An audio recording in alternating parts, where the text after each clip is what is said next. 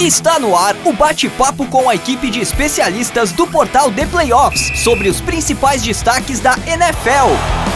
Livecast The Playoffs.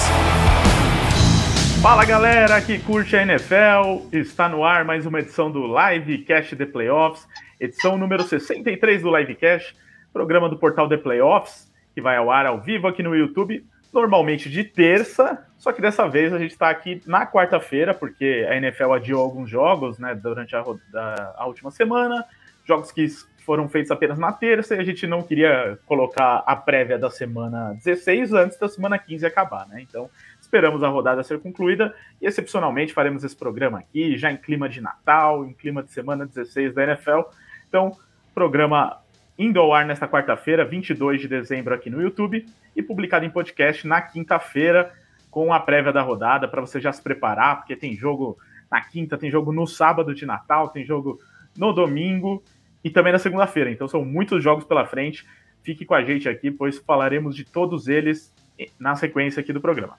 Eu sou o Ricardo Pilat, e hoje tenho aqui ao meu lado o Luiz Felipe Sassini, que está quase sempre com a gente, e o Fernando Ferreira, que faz parte da equipe do USA na Rede Domingo de NFL, que está sempre cobrindo o pós-rodada da NFL. Guerreiro, que grava em horários insalubres, digamos assim, sempre de madrugada ou segunda de manhã. Eu já vou apresentá-los aqui com o destaque inicial, mas só lembrando que essa edição do Livecast é produzida pela WP Oncast. Então esse programa que você ouve em podcast, pode estar ouvindo aí no futuro em versão podcast, é graças à WP. Grande abraço para o Pix, meu amigo. Se você quiser também gravar o seu podcast ou tirar dúvidas sobre programas de áudio em podcast, até em vídeo, consultoria de publicidade, enfim, ou outros tipos de comunicações, enfim, fale com o Pix. É só mandar uma mensagem para o WhatsApp 549-9620-5634 ou entrar no site grupowpcom.com.br. E também esse podcast tem oferecimento da Bet7, siga o seu instinto. Já colocando aqui do lado a marca d'água da Bet7, pois se você mirar o seu celular para esse QR Code aqui, abra a câmera, mire para o QR Code que está aqui, hoje eu acertei, em cima da minha bandeirinha do Saints, aponte para a tela que você faz o seu cadastro e ganha 100% de bônus em cima do seu depósito até R$500.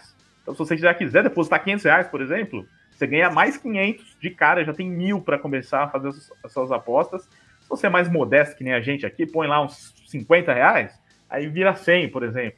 Então aproveite essa promoção. Se você está ouvindo na versão podcast, tem um link na descrição também do podcast para você fazer o seu cadastro, tá? E durante o programa a gente vai passar algumas cotações legais da rodada aqui para você fazer as suas apostas. Então, agora sim, apresentando o pessoal, vou começar pelo Fernando, que está participando com a gente aqui como convidado dessa vez. Fernando, empolgado aí com o seu Colts depois da última vitória, tudo bem? Opa, boa noite, Ricardo, boa noite, Luiz. Pois é, né, empolgadíssimo com o que os Colts fizeram contra os Patriots. Né? Acho que os Colts já vinham flertando com uma vitória desse calibre antes, né? Já tinham jogado de igual para igual ali com os Buccaneers, acabaram perdendo muito por conta do bom ajuste de jogo dos Buccaneers ali no segundo tempo, mas esse time já vinha mostrando que consegue bater de frente com qualquer outra equipe, com qualquer outro contender da NFL, né? Então o jogo contra os Patriots acho que foi apenas uma validação disso. Eu acho que a gente deve ver um pouco mais desse Indianapolis Colts com cara de contender nessa semana aí contra os Cardinals. Muito bem, e temos também o nosso Luiz Felipe Sassini, que eu já apresentei aqui também. Essa semana 16, apesar de ter grandes jogos, Luiz, fica aquela preocupação também, né? Porque os casos de Covid continuam na NFL, muitos times sendo afetados. É uma pena, né? Porque atrapalha o espetáculo, mas você acha que vai ter mais jogos adiados pelo que está vendo, que pode afetar mais alguma rodada, que a NFL vai tomar alguma medida diferente? Olha, eu não ficaria surpreso se o jogo do Kansas City Chiefs fosse adiado, já que parece que eles são o time mais afetado por causa de Covid nessa semana, tanto que já é possível que o Tyreek Hill e o Travis Kelce não participem do jogo, principalmente se ele continuar no domingo. Então é uma pena. Infelizmente essa é a situação pandêmica atual do mundo, e o esporte sem dúvida seria afetado, e infelizmente numa reta final de temporada regular, em disputas acirradíssimas acontecendo na NFL esse ano, a gente pode ter algum jogo definido. Já tivemos, acho que o Cleveland Browns foi bem afetado na derrota pro Las Vegas Raiders, por exemplo, e pode acontecer com o Kansas City Chiefs de novo essa semana. Pois é, vamos acompanhar aí o que acontece, torcendo para que todos os jogos aconteçam como programado, né? Mas de preferência com a maioria dos seus astros em campo aí. Eu não reclamo se tiver um joguinho na terça, assim, já emendar. Fica pouco espaço entre jogos, né? Fica bom. Pra mim fica bom de ver, não sei para os jogadores fica bom de jogar. Se eles adotassem isso, né, futuramente, né, um jogo na terça, jogo na quarta, seria legal, né? Mas além dos problemas que tem em relação ao calendário, né, de pouco tempo de descanso entre os jogos, né? Por exemplo, os Browns, além de terem sido afetados, né, por conta desses desfalques, já jogam no sábado de novo, né? Então vão ter um curto tempo de descanso. Esse jogo, por sinal, deveria ter sido adiado para domingo, né? Visto que os Browns tiveram que jogar na segunda-feira, por exemplo. Realmente, porque, lógico, tem programação já com a TV e tudo mais, mas valeria a pena assim, a mudança, né? Ainda mais porque daria mais tempo dos jogadores com Covid voltarem, né, para o próximo jogo. Mas, enfim, falaremos disso mais durante o programa, né, e de todos os jogos da rodada, né? Temos rodada cheia, com todos os times em campo, todo mundo já cumpriu as bye weeks, então agora falaremos de todas as equipes. Antes de começar, lembrando, você que já está com a gente aqui no chat, no ao vivo, né? Participe do chat, enviando suas perguntas, seus comentários. Se enviar superchat, tem prioridade, então a gente para tudo para ler o seu superchat. Já tem gente participando aqui, ó. Fábio Ferreira. Boa noite, craques. Já no aguardo. Expectativa grande para a guerra de domingo entre Bengals e Ravens. Mandou um who day aqui, mostrando que é torcedor dos Bengals. Igor Brunelli. Go Pack Go. A Seed 1 é nossa. Vim do futuro para dizer que a final do Super Bowl... Final do Super Bowl não é muito certo, tá, Igor? Mas tudo bem. Será Chargers vs Packers. Olha, meio ousado. Packers eu não duvido. O Chargers que pode ser um pouco ousado. Costumam não perder para eles mesmos. Chargers teria potencial para isso, mas não. E tá com muitos desfalques para a próxima rodada também por Covid, a gente já fala daqui a pouco. Alexandre Pitinini, ó aqui, ó, Alexandre. Hoje tô de Saints aqui na camisa e na bandeirinha, porque não é todo dia que a gente ganha um jogo como. Tudo bem, dos Buccaneers a gente ganha toda hora, né? Eu até falei isso no último programa, o pessoal não confiou em mim, mas eu falei que são fregueses, né? Então, por isso que a gente ganhou de 9-0, né? Aqueles placares clássicos da NFL. Boa noite, senhores. Dennis Allen, head coach da temporada. Ainda mais com esse ataque que nem deixa a defesa descansar. Considerando que ele atuou como head coach, mas ao mesmo tempo ele é coordenador defensivo, né? Então ele foi duplamente o herói desse jogo. Eu não sei se eu curti muito o trabalho dele não, viu? Dele e do coordenador ofensivo. Porque a defesa foi realmente muito boa, mas as chamadas, principalmente ofensivas, Sean Payton fez falta, viu? Para isso sim, né? E ele, né, por ser o coordenador defensivo, nem tem muito essa habilidade, assim. Mas vamos ver se muda semana que vem, porque que aí entra a limitação do material humano também, né, Ricardo? Que o ataque do Saints também, convenhamos que tem algumas limitações ali. É limitado a um jogador, praticamente, esse ataque, né? A linha ofensiva está desfalcada, de novo, sem os 2 tackles, então também prejudica o time. Mas o jogador lesionado também, então, enfim, tem outros fatores também, né, que dificultam a vida dificultaram a vida do Dennis Allen nessa partida.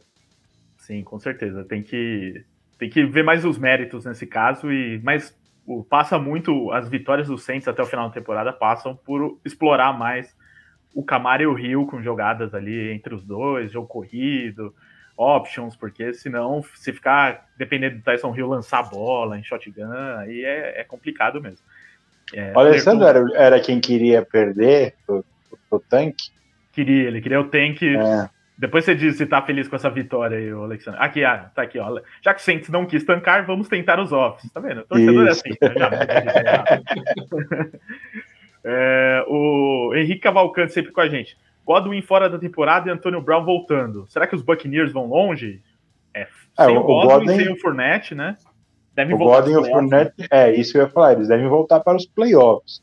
Mas o Buccaneers talvez sofra mais do que deveria nessa reta final, porque o Fournette, principalmente, deve fazer bastante falta.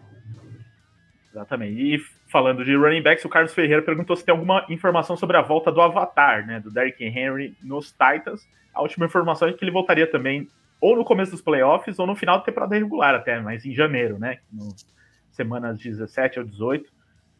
Acho que só vão apressar um retorno dele se for uma situação muito complicada ali para os Titans. E pode até acontecer, né, nessa AFC, porque os Titans realmente estão se complicando desde que ele saiu do time. Mas acho que se tudo correr bem, ele volta nos playoffs. Então, os outros recados aqui, só para a gente completar antes de começar o debate da rodada, pedindo para que você também se inscreva aqui no canal, tá? Se você está chegando agora, primeira vez assistindo a live, se inscreve, ativa o sininho para receber notificações. Temos sempre novos vídeos aqui falando de NFL e de outros esportes americanos. Deixa seu like também no vídeo, que é muito importante. Por enquanto, só 23 pessoas online. Acho que o pessoal ainda está reconhecendo, né, que o programa está na quarta, mas já vai avisando para seus amigos. Manda o link aí para o pessoal falando, hoje eles estão de quarta. Vamos encher isso daqui. Mas todo mundo que tiver aí, já deixa o like, tá? Tô vendo aqui que tem 21 likes e 24 pessoas assistindo. Vamos aumentar, vamos para 50 assistindo, 50 likes. Essa é a próxima meta. Também peço para que você siga-nos nos canais de podcast do The Playoffs. Como eu disse, né, esse programa é publicado também em podcast, mas além disso temos outros programas publicados só como podcast. Temos, por exemplo, como eu citei aqui do Fernando, tem o programa Domingo de NFL do USA na Rede, que é publicado toda segunda de manhã, trazendo a análise da rodada. Então, se você quiser ver como que foi a rodada, semana 15, por exemplo, ver lá as análises de cada jogo, tem lá no podcast, nos podcasts do The Playoffs. Então, se inscreva também nos canais de podcast. Estamos no Spotify, no iTunes, SoundCloud, Deezer, Amazon Music, Google Podcasts e por aí vai. É só procurar por The Playoffs. Siga e também divulgue para os seus amigos. Fala que tem um programa legal aí de NFL. Inclusive, um abraço e muito obrigado a todos que durante esse mês de dezembro nos marcaram nas redes sociais aí no Spotify, que teve aquela retrospectiva, né, dos podcasts mais ouvidos e tal. Muita gente nos marcando entre os 5 primeiros aí. Foi bem legal ver essa repercussão e ver o nosso podcast no meio de tantos outros programas legais. Então, são 3 programas por semana sobre NFL. Vai ter, nesta semana, o último programa pós-Thursday Night Football, né? Porque é o último Thursday Night Football da temporada. Mas na próxima temporada teremos outras coisas especiais aí. Na próxima temporada não, né? No ano que vem teremos outras coisas especiais aí. Em breve teremos programa sobre a Ball Season. Só tô esperando o Miguel aí dizer quando que vai ser e tal. Acho que vão chamar o Fernando também para isso. Então, fiquem de olho aí. Não tanto sobre a Ball Season, que já está rolando, né, mas também sobre os playoffs do college, né, que vão acontecer no final do ano. E o último recado é para que você entre nos canais, nos grupos de WhatsApp do The Playoffs, já deixando o número aqui na tela. É só mandar mensagem para esse número aqui, ó, 11 94666 8427. Diz que ouviu o livecast e quer entrar no grupo de NFL do The Playoffs, e a gente te adiciona. Inclusive, temos grupos também de outros esportes americanos, né? De MLB, de NHL, de NBA. Aí você diz que quer entrar em todos, se gostar de todos os esportes americanos, não tem problema. Manda mensagem e a gente te adiciona, tá? Vou deixar um pouquinho o número na tela aqui para você que está no YouTube, para você que está no SoundCloud, no podcast aí no futuro. Reforço aqui, 11 94666 8427. Então, agora sim, vamos começar a falar da rodada. Tem muito jogo legal, como eu disse. Eu vou começar pelo jogo um dos jogos do sábado, que é o jogo entre Green Bay Packers e Cleveland Browns, porque até, aproveitando que o Fernando está aqui, e já trazendo um spoiler do nosso Power Ranking, né, que toda semana tem um Power Ranking lá do The Playoffs, com atualizações de quem são os times mais fortes, os mais fracos da NFL, né, por momento, né, a cada semana. E assumindo a liderança nessa semana, o spoiler é que o Green Bay Packers está na ponta do ranking. Depois de muita pressão nas redes sociais, toda vez que a gente posta o Power Ranking lá no Instagram do The Playoffs, no @ThePlayoffsBR, o pessoal reclama, a torcida dos Packers, falando que está atrás do Buccaneers, está atrás dos Cardinals, está atrás dos Patriots, agora não está atrás de ninguém. Está em primeiro e vai enfrentar esse Cleveland Browns aí que, como a gente disse, né, vem todo esfacelado, a gente não sabe nem quem vai estar em campo nesse jogo de sábado, mas provavelmente muito mais gente do que esteve na terça-feira, né? E a expectativa é de que o Baker Mayfield volta para esse jogo também, como técnico, né? O Kevin Stefanski. Apesar de tudo isso, Fernando, começando por você vê risco aqui para o Packers não manter a liderança do Power Ranking e de talvez não ganhar esse jogo, ou vai ser moleza para os Packers? Realisticamente, Ricardo, não vejo muita chance para os Browns ganharem esse jogo, né? Independente do time Obviamente, como você destacou, deve ter a maior parte dos nomes ali de volta, né, da lista de Covid. Já confirmado que o Stefanski volta para a sideline na próxima partida, né, mas ainda tem que aguardar alguns retornos importantes. Né, os Browns que estão basicamente com o time titular inteiro na lista de Covid, né, então tinham os dois quarterbacks, né, o Baker Mayfield e o Casey Keenum, tinham o Jarvis Landry, o Austin Hooper, Jedrick Wills, Jadeveon Clowney, Malik McDowell, Troy Hill, Ronnie Harrison, Grant Delpit. Então era uma lista gigantesca de jogadores que ficaram de fora para essa partida contra os Raiders. Em tese, os Browns devem jogar completos, né? Embora a gente saiba que o Mayfield esteja lidando com diversas lesões ali, então isso já limita o time ainda mais. Mas a grande questão é que eu não vejo esse ataque dos Browns fazendo muita frente contra a defesa dos Packers, que é uma das melhores da liga em quase todas as estatísticas. Né? A defesa dos Packers figurando ali no top 5, top 10 de quase todas as estatísticas. Ponto importante, né? O ataque dos Browns, que funciona muito em função de estabelecer a corrida, não vem correndo tão bem com a bola nos últimos jogos. Né? O Nick Chubb teve a melhor partida dele contra os Raiders, mas ainda assim ficou abaixo de 100 jardas. Nos outros jogos, o ataque dos Browns não vinha conseguindo nem chegar perto dos 3 dígitos no jogo terrestre. Então, enfim, se os Browns não conseguirem estabelecer o jogo terrestre, isso, em grande parte do gameplay ofensivo do time já começa a cair por terra. Eu acredito que a defesa dos Packers deve segurar os Browns, deve colocar o Mayfield em situações mais complicadas, deve conseguir pressionar o Mayfield, incomodar essa linha ofensiva dos Browns, que mesmo sendo uma das melhores da liga, provavelmente vai ter trabalho para lidar com os Packers. E do outro lado, eu acho que, por mais que a defesa dos Browns venha sendo uma das forças da equipe, né, nesses últimos jogos, em tese jogando, acho que é importante destacar que o Myles Garrett está lidando com uma lesão na virilha que ele sofreu ali no jogo contra os Raiders, então é provável que ele jogue um pouco mais no sacrifício.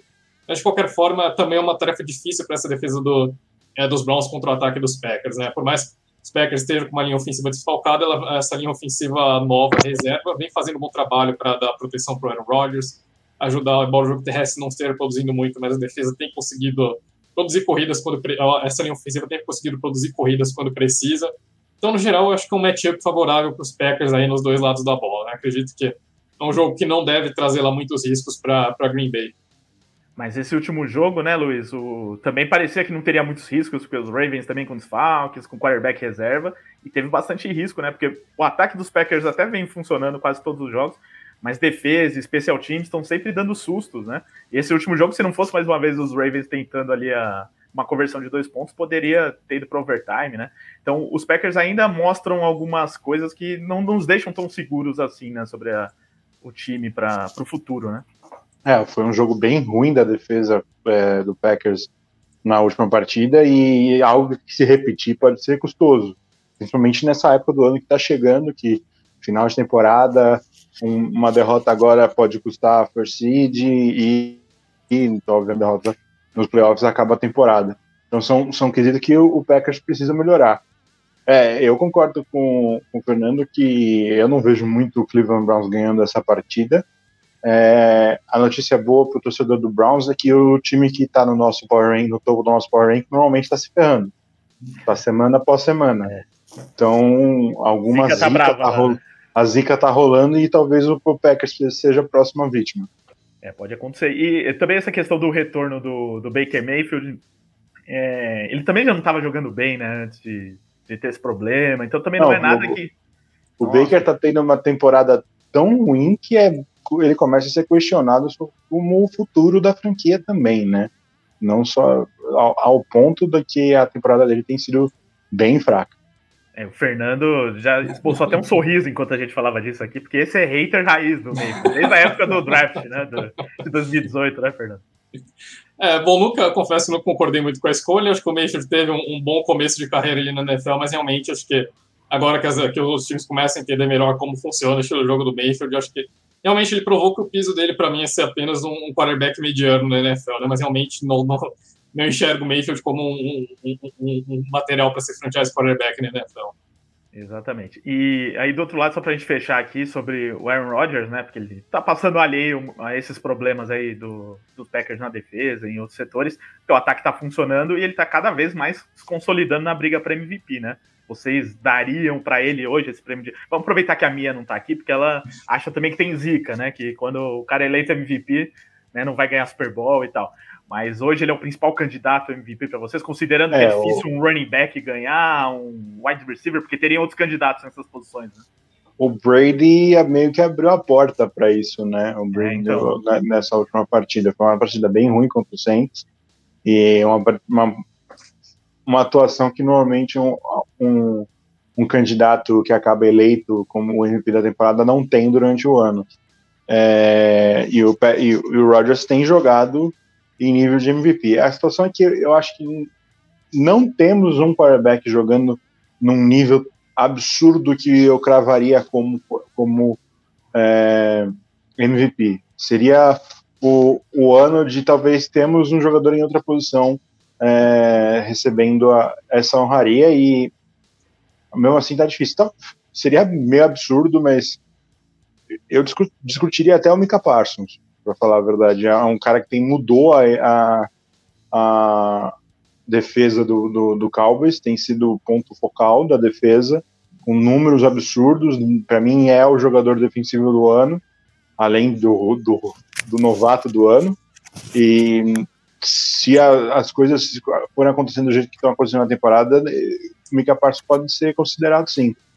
Bom ponto do Luiz, acho que o Parsons é um nome a ser considerado, mas realmente, vou na linha que o Luiz destacou, acho que a gente não tem um quarterback que realmente esteja com uma vantagem tão grande com relação ao restante do pelotão, né? Como a gente viu nos outros anos, quando, enfim, com o Rodgers no ano passado, realmente está faltando um quarterback que realmente se destaque tanto, né? Então, deixando o lado clubista um pouco de lado, eu colocaria o Jonathan Taylor. Acho que depois do jogo dos Patriots, o Taylor foi reforçar a candidatura dele a MVP. Confesso que eu não vinha acompanhando muito essa ideia do Jonathan Taylor como MVP, mas acho que a partida contra os Patriots, principalmente o touchdown ali no final, eu acho que aquilo ali é o que define realmente o MVP, né? Se a gente for pegar o que é o MVP no pé da letra, é esse tipo de lance que define realmente o que é ser um MVP da temporada, né? Então, se a gente for levar MVP na acepção mais literal da expressão, eu acho que o Jonathan Taylor, no fim das contas, vem sendo o nome para receber esse prêmio, né? Mas, via de regra, quando normalmente vai para um quarterback, acho que o Rodgers talvez seja o favorito nesse cenário. É que para mim, se o Derrick Henry não foi o MVP da temporada passada, nenhum running back vai ser mais. Por isso eu nem cogito o nome do Taylor. Então é complicado isso, porque tem esses critérios da NFL. Até teve uma pergunta aqui, do Hermano Castro, né? Perguntando se um wide receiver pode ganhar o MVP. Poder, qualquer posição pode, só que nunca ganhou até hoje, né?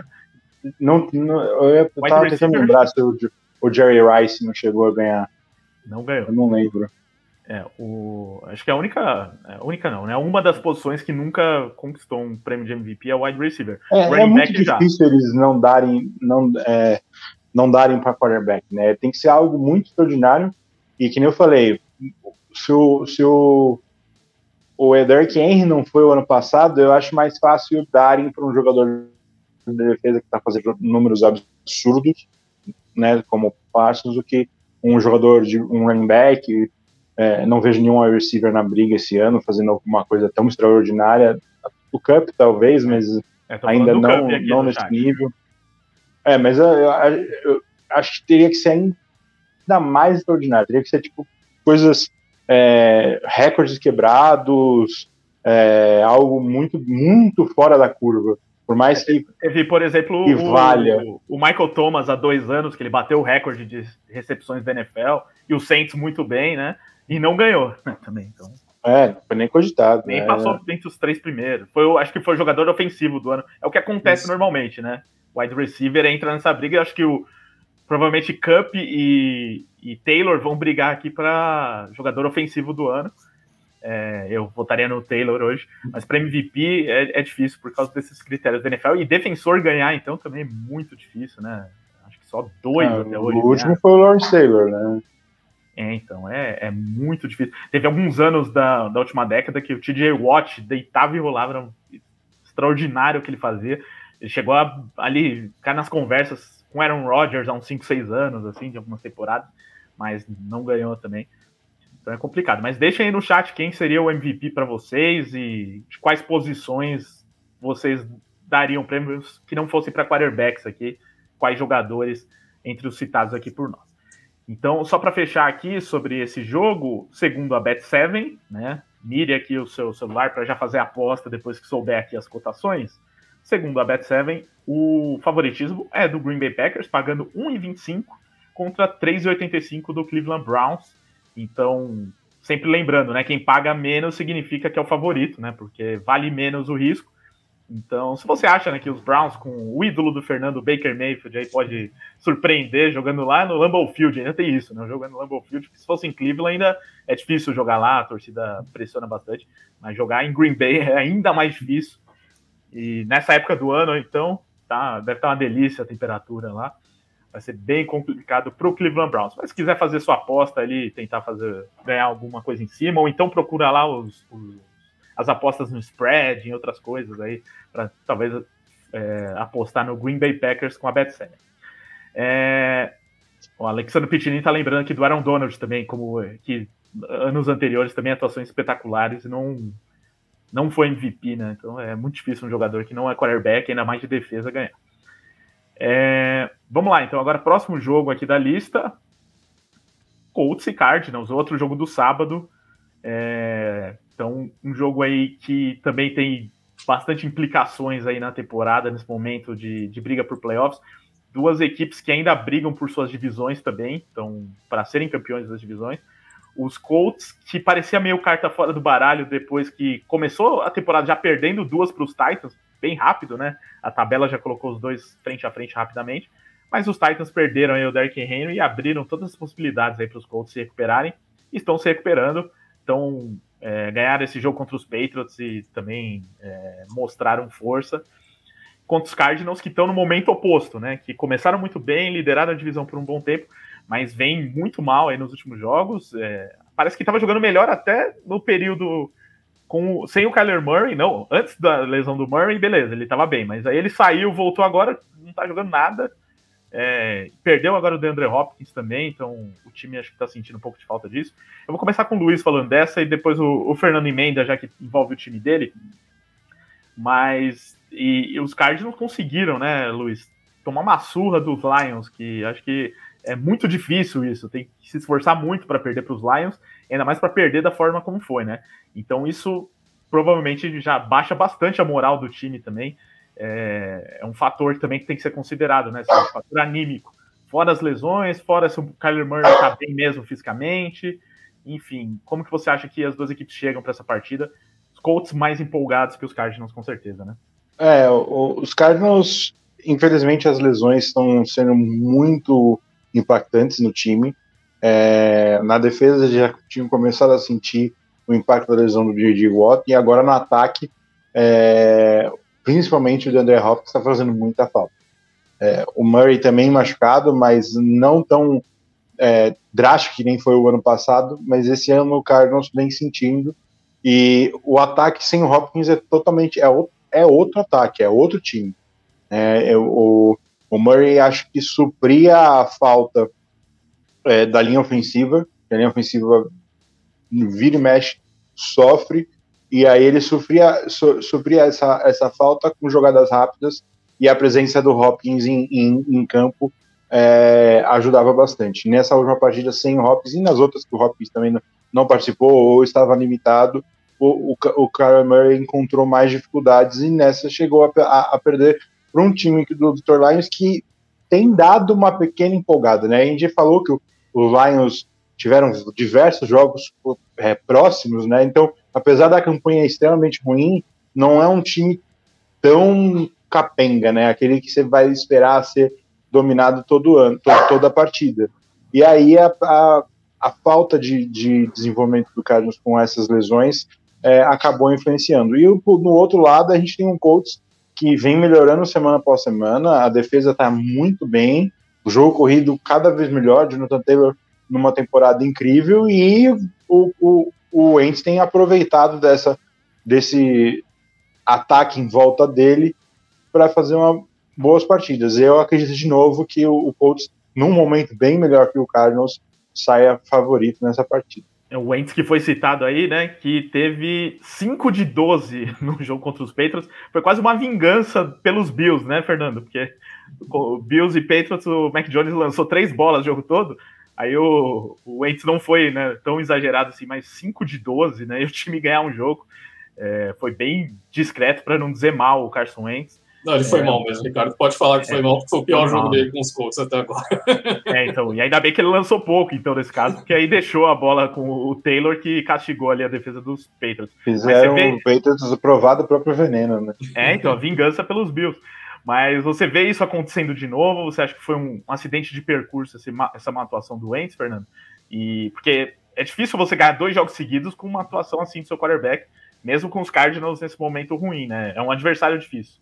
Ricardo, eu acho que a gente não deve ver uma repetição da atuação ruim do Wentz, até porque eu acho que faltou pro Wentz respeitar um pouquinho mais a defesa dos Patriots. Né? O Wentz tentou encaixar a bola em janelas que não dá para você tentar encaixar contra os Patriots. Né? Ele testou o J.C. Jackson em algumas bolas, ele errou um passe pro Michael Pittman completamente livre também.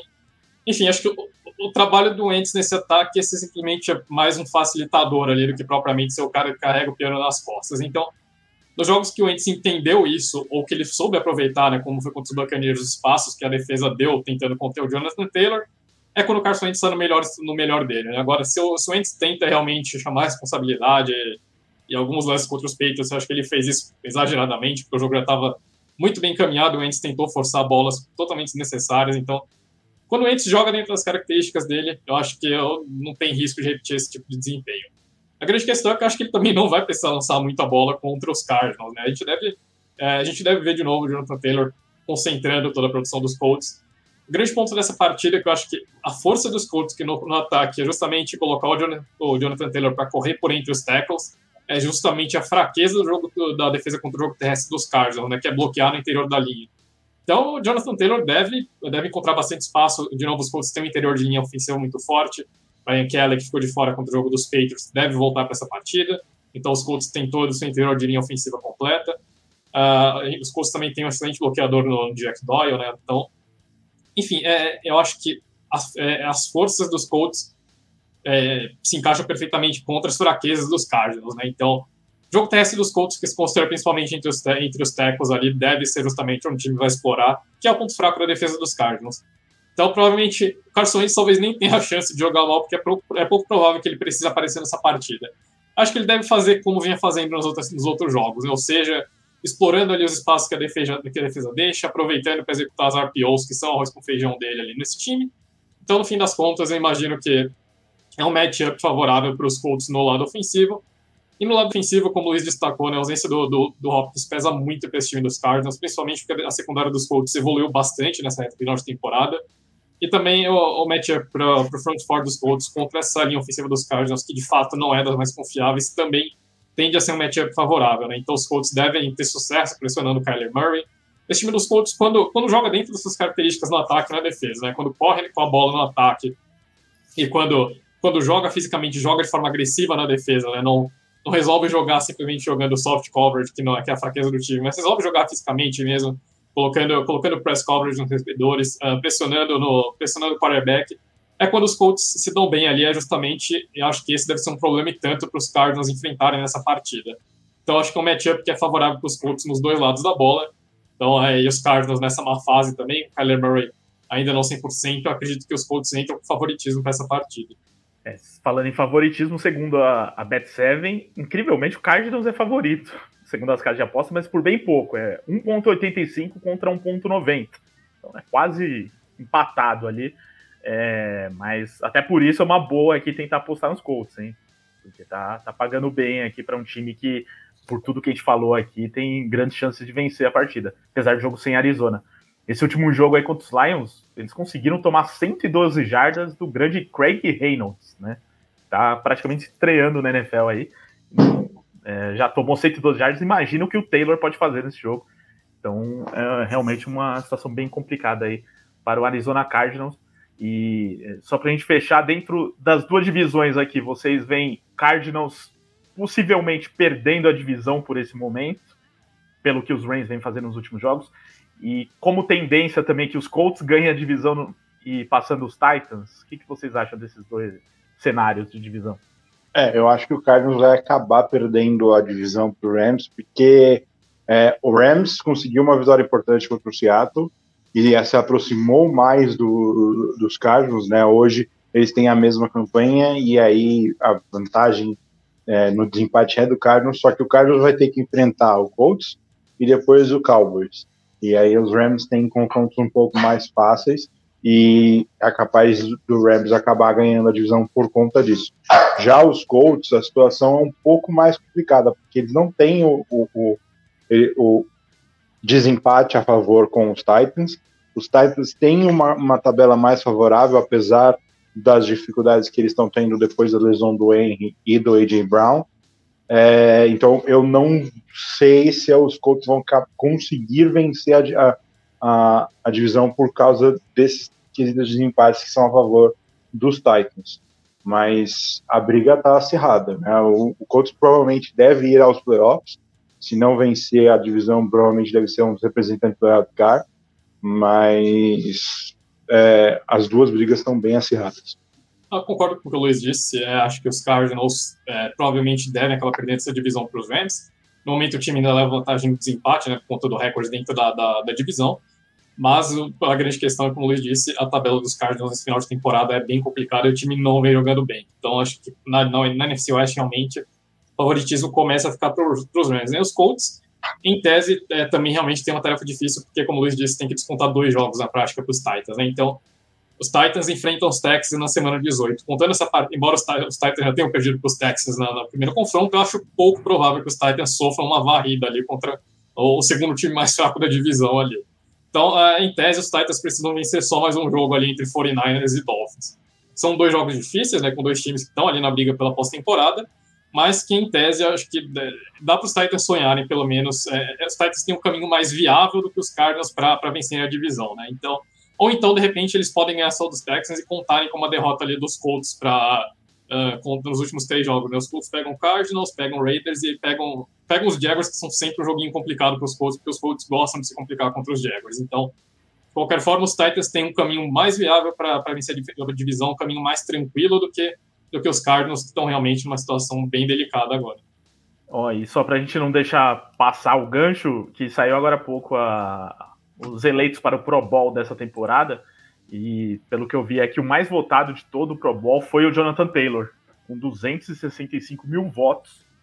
É o Jonathan Taylor mesmo, que liderou essa votação com justiça, hein? Porque, né, se MVP não pode ser para o running back, ou poder pode, né, mas não costuma ser, nada mais justo que pelo menos na votação popular, né, ele ganha aí, apesar do Pro Bowl não valer nada, né, não vale muita coisa, mas para os jogadores vale você ter o selo de um Pro Bowler. Então não só foi eleito como Pro Bowler, mas também o mais votado aí, né, com vários concorrentes de alto nível e de grandes torcidas. Então parabéns. Não precisa jogar, né, porque os Colts vão jogar na semana seguinte ao Pro Bowl, mas é sempre bom. Vai jogar, né? Tem um compromisso, é isso? Tem um compromisso já. O Cairo entrou? Boa pergunta. Vou ver aqui, porque essa parte eu não vi da história. Enquanto eu vejo isso daqui, vamos passar para o próximo tópico, para o próximo jogo, que é o jogo entre Ravens e Bengals, que está aqui também na nossa lista. 2 equipes que já se enfrentaram na temporada e que seguem brigando pela divisão, né? A AFC Norte provavelmente vai ficar com um dos dois, apesar de Browns e Steelers estarem ali no radar também próximos, mas bem difícil que um deles ganhe a divisão por diversos motivos. Então, esses 2 aqui, provavelmente quem ganhar esse jogo fica com a divisão. No primeiro jogo, que foi na semana 7, os Bengals ganharam de 41-17, né? Foi um jogo absurdo. Todo mundo com expectativa na época para aquele jogo. Acho que foi até o jogo principal do nosso livecast naquela semana. E aí veio uma lavada dos Bengals. Apesar da situação dos Ravens estar um pouco complicada, Fernando, né, com muitas lesões, problemas de Covid surgindo, a defesa está toda esfacelada, mas você vê os Bengals de novo com possibilidade de fazer um massacre como esse, ou o jogo vai ser mais equilibrado dessa vez, na sua opinião? É bom, Ricardo, falar de massacre com os Ravens é sempre complicado, porque esse time tem o hábito de decidir todos os jogos na última bola, independente se é contra os Lions ou contra os Packers. Então, é difícil a gente cravar que os Ravens vão ser massacrados, porque o time realmente tem jogado acima das limitações nessa temporada, e são muitas por conta das lesões que você já tinha destacado. Mas, em tese, é um jogo no qual os Bengals têm um favoritismo considerável, né? Como você destacou bem, os Ravens estão com o elenco caindo aos pedaços ali, né? Então, a secundária do time, acho que os Ravens já estão na 3ª secundária diferente nessa temporada, tem jogadores na lista de Covid, já teve desfalques contra o jogo contra os Packers, né? Então, enfim, o Chris West, acho que estava na lista de Covid, também tem o Chuck Clark fora, então, enfim, é uma secundária que já vinha bem desfalcada e entra mais desfalcada ainda para essa partida. também tem uma linha ofensiva que tem desfalques também, né? O time jogou, já tem revisado quase os tackles, né? Com o Ron Stanley fora, também tá com o Patrick McCarry fora, então, enfim, é um matchup no qual o pass rush dos Bengals, que vem sendo bem efetivo nas últimas semanas, também deve ter algumas facilidades aí. E do outro lado, eu acho que do lado dos Ravens também tem que prestar atenção, obviamente, na questão do Lamar Jackson, né? Porque lesão do tornozelo, o Harbaugh foi um pouco evasivo, né, quando foi questionado hoje qual a real situação do Lamar Jackson, se ele tem condições de jogar já nessa semana ou se ele ficaria de fora. E aqui eu vou levantar uma questão polêmica. Eu acho que, pelo que a gente viu nas últimas semanas, esse time tem mais chance de vencer jogando da forma como vem jogando com o Tyler Huntley do que da forma como vinha jogando com o Lamar Jackson. Né? Nesse jogo contra os Bengals, o Lamar Jackson terminou 15 de 31 nos passes. Né? Então, o problema recorrente nos Bengals com o Lamar Jackson no comando do ataque é porque esse time tem vivido muito em função de bola longa. Né? O Lamar Jackson tem a segunda maior média da NFL, né? A média em média, os passes do Lamar Jackson viajam 9,6 jardas, né? Ou seja, praticamente uma tentativa de primeira descida por passe. Não é uma forma inteligente ou efetiva de mover a bola. Né? E com o Tyler Huntley, esse time mudou completamente de característica. Né? Enquanto o Lamar Jackson demora quase 3 segundos para lançar a bola, o Tyler Huntley lança em 2,6 segundos, move a bola, aceitando que a defesa dá espaço para ele, bola no Mark Andrews, enfim, e explorando os scrambles quando tem espaço. Então, para um time que está com dificuldade de estabelecer o jogo terrestre, eu acho que esse ataque mais inteligente, mais rápido com o Tyler Huntley no comando tem sido mais eficiente do que com o Lamar Jackson. Então, acho que para os Ravens seria até melhor jogar com o Tyler Huntley pela forma como o time vem funcionando com ele no comando do ataque, né? Mas, em tese, é um jogo realmente favorável para os Bengals. O time que desde que voltou na bye week tem mudado um pouquinho a forma de jogar, então tem priorizado mais o jogo terrestre, né? Antes era um time que passava muito mais do que corria, mas de qualquer forma esse é um jogo para o Joe Burrow brilhar de novo, né? Na primeira partida ele aproveitou, explorou essa secundária esfacelada dos Ravens, e em tese, né, mais uma partida aí para o Ja'Marr Chase e para o T. Higgins brilharem, para o Tyler Boyd explorar ali os espaços que tiver também. Então acho que é um jogo favorável para os Bengals, né? Clássico de divisão, e com os Ravens é difícil cravar uma vantagem muito larga, mas acho que também não dá para a gente negar o favoritismo do Cincinnati Bengals e prestar atenção se o Harbaugh vai de novo ou não para uma conversão de 2 pontos ali no último lance da partida, chegando nisso. Tá ficando viciado nisso. Ô Luiz, antes de você comentar, eu quero que você fale sobre essa questão do Lamar Jackson também. O Cairo Santos não tá no Pro Bowl, tá? Foi o Matt Gay, o kicker eleito da NFC. Uma pena, né? Teve campanha aí para isso e tal. E até merecia, realmente. Não foi uma campanha ufanista, né? Realmente o Cairo é um dos melhores kickers da NFL no momento, mas não ganhou. Então, entrou aí como suplente? Não sei se tem já a lista de suplente, mas acho que não. Aí pode acontecer, né? Às vezes os jogadores vão sendo cortados e tal. Os Rams, por exemplo, tem grande chance de ir pro Super Bowl, quem sabe contra os Colts, já que o Fernando tá cravando aí os Colts. Aí pode ser que tire o Matt Gay e entre o Cairo Santos. Mas e aí, Luiz, sobre esse jogo e sobre isso, será que os Ravens têm mais chances de ganhar se o Tyler Huntley estiver em campo? Eu não supunharia isso ainda, né? O que tem acontecido com o Lamar esse ano é que todo mundo sabe muito bem que o jogo corrido dele é o seu forte. E quando o time perde, né, suas principais peças no jogo corrido, né, principalmente no Dobbins e no Gus Edwards, antes da temporada, o jogo corrido do Ravens ficou um pouco mais fácil de ser marcado. E aí começaram a tirar essa possibilidade do Lamar, e o Lamar começa a ter que usar o passe que não é o forte dele. Mas em questão de talento, eu acho que o Lamar é muito melhor do que o Huntley, e dá mais capacidade do time vencer do que o Huntley. O Huntley fez um bom jogo contra o Green Bay Packers, é verdade, mas foi um jogo, eu acho que não seria... eu não vejo como cravar que o Huntley seria uma melhor opção para o Ravens do que o Lamar. A situação é que o Ravens vem muito desfalcado para essa partida e deve sofrer contra esse time do Bengals, que é um bom matchup para o time de Cincinnati, né? É um time que na defesa faz um bom trabalho marcando o passe e tem um bom pass rush. O Trey Hendrickson, que o Ricardo conhece muito bem, tem feito mais uma boa... tá fazendo falta em New Orleans e tá fazendo uma boa temporada em Cincinnati, e a secundária tem feito os seus bons trabalhos. E no lado ofensivo, né, o Bengals deve encontrar caminhos que não encontraram bastante contra Denver, mas deve encontrar caminhos com o Ja'Marr Chase e o T. Higgins, principalmente, nessa defesa desfacelada do Baltimore. Muito bem, pergunta na tela aí, polêmica lançada por Fernando, quem quiser, mande no chat aí, se você escalaria Lamar ou Huntley para esse jogo. É claro que é muito difícil se o Lamar tiver condições e o John Harbaugh coloque ele no banco, né? Não teria nem clima para isso, assim. Não é assim, o Lamar tá com uma sequência de péssimos jogos, tem que ir pro banco, né? Não é exatamente o caso. Mas criar jogo, né? É dificultar o clima do time sem necessidade, mas de novo, sim, eu acho que se o Lamar não tiver 100%, eu francamente iria com o Tyler Huntley nessa. Eu também, o caso é o Lamar tá 100% ou não. O Lamar já está sendo bem marcado pelas defesas adversárias a temporada toda pela falta de um jogo corrido efetivo em Baltimore devido às lesões.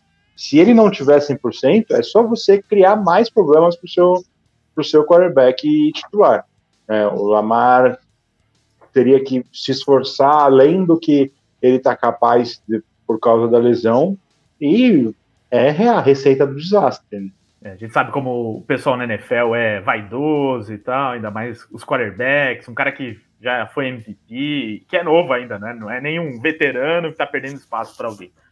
Então, seria realmente um problema a mais aí, talvez, para os Ravens. É até melhor perder o jogo com o Lamar, né? E você botar o Lamar em campo 100% dar chance a você agravar a lesão e isso se tornar algo crônico, como aconteceu com o Cam Newton.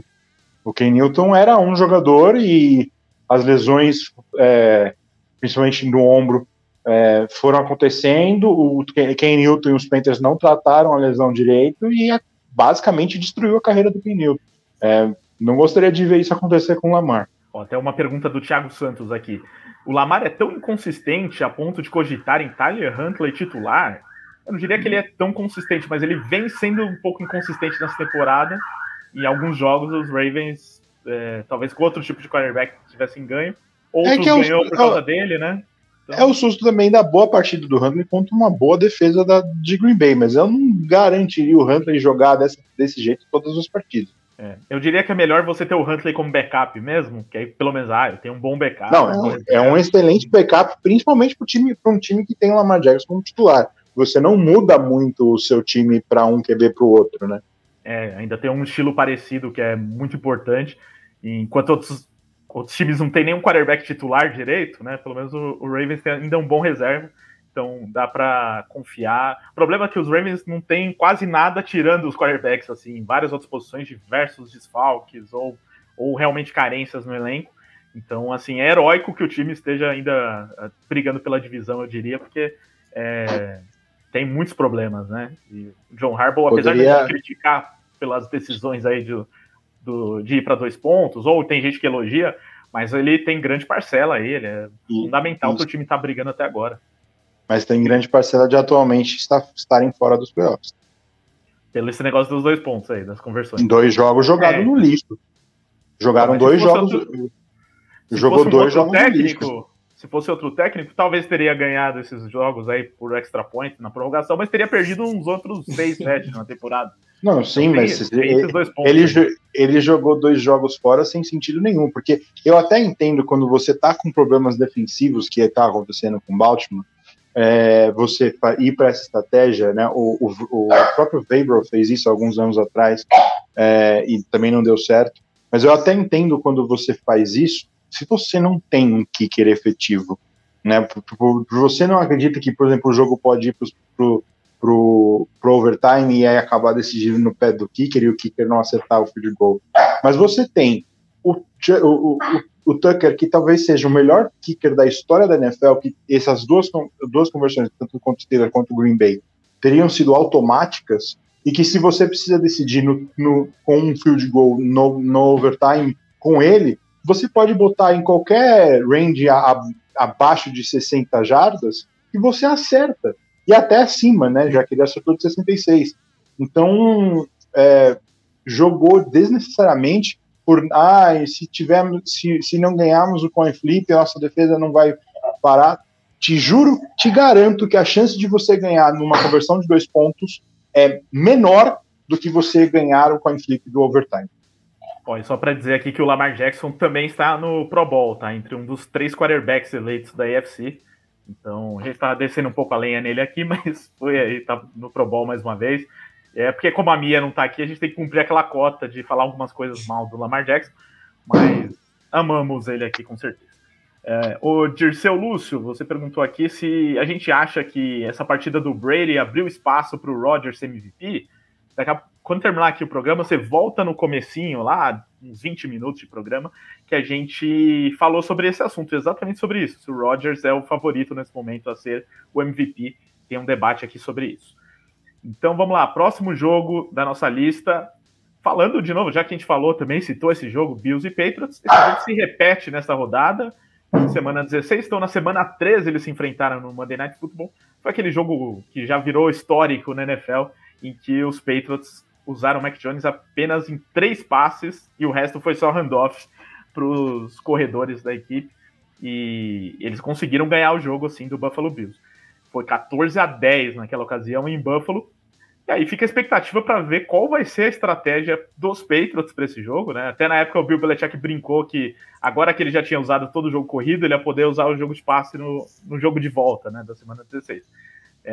Aí eu queria saber de vocês, se vocês estão esperando que isso aconteça, né, que ele use mais o jogo aéreo, porque dificilmente ele vai conseguir repetir a mesma estratégia, né? Seria até meio estranho que se isso acontecesse e os Bills caíssem de novo.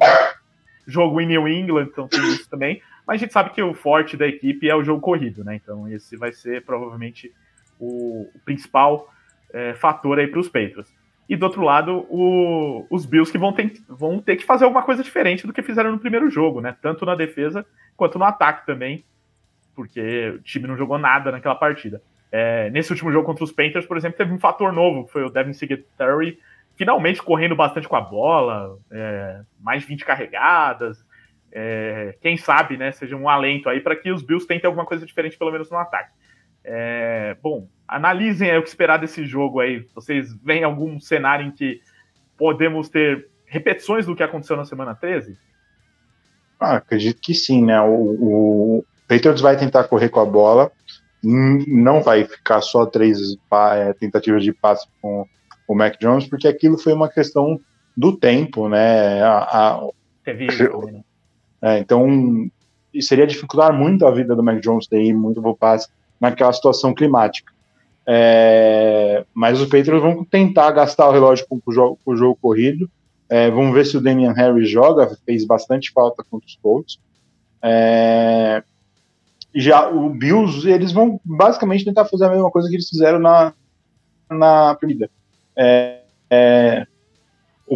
O Allen achar seus recebedores, né, mesmo nessa defesa complicada dos Patriots, e eles precisam estabelecer a corrida. O problema é você estabelecer a corrida com os running backs que eles têm, né? O Singletary fez uma boa partida contra os Panthers, mas isso não vai acontecer constantemente. Ele não é um running back que vai produzir em questão constante. Então, como que os Bills vão se suprir da falta de running backs nessa equipe para vencer os Patriots? Porque sem eles fica bem difícil, né? Os Colts venceram os Patriots pela boa defesa que os Bills também conseguem botar em campo e um excelente trabalho no jogo corrido. Acho que a gente deve ver um Buffalo Bills lutando uma estratégia diferente. Os Bills com certeza vão lotar o box nessa partida.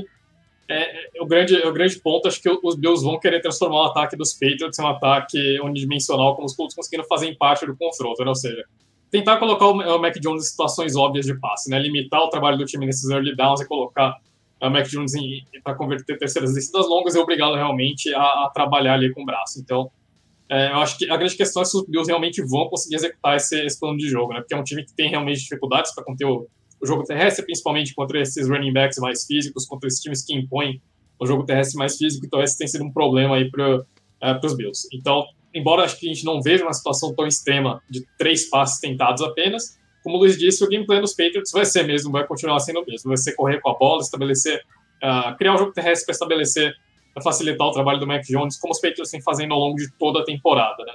E do outro lado, acho que também, como o Luiz destacou, os Bills precisam de alguma forma envolver o jogo terrestre, né, do jogo terrestre nessa partida, né?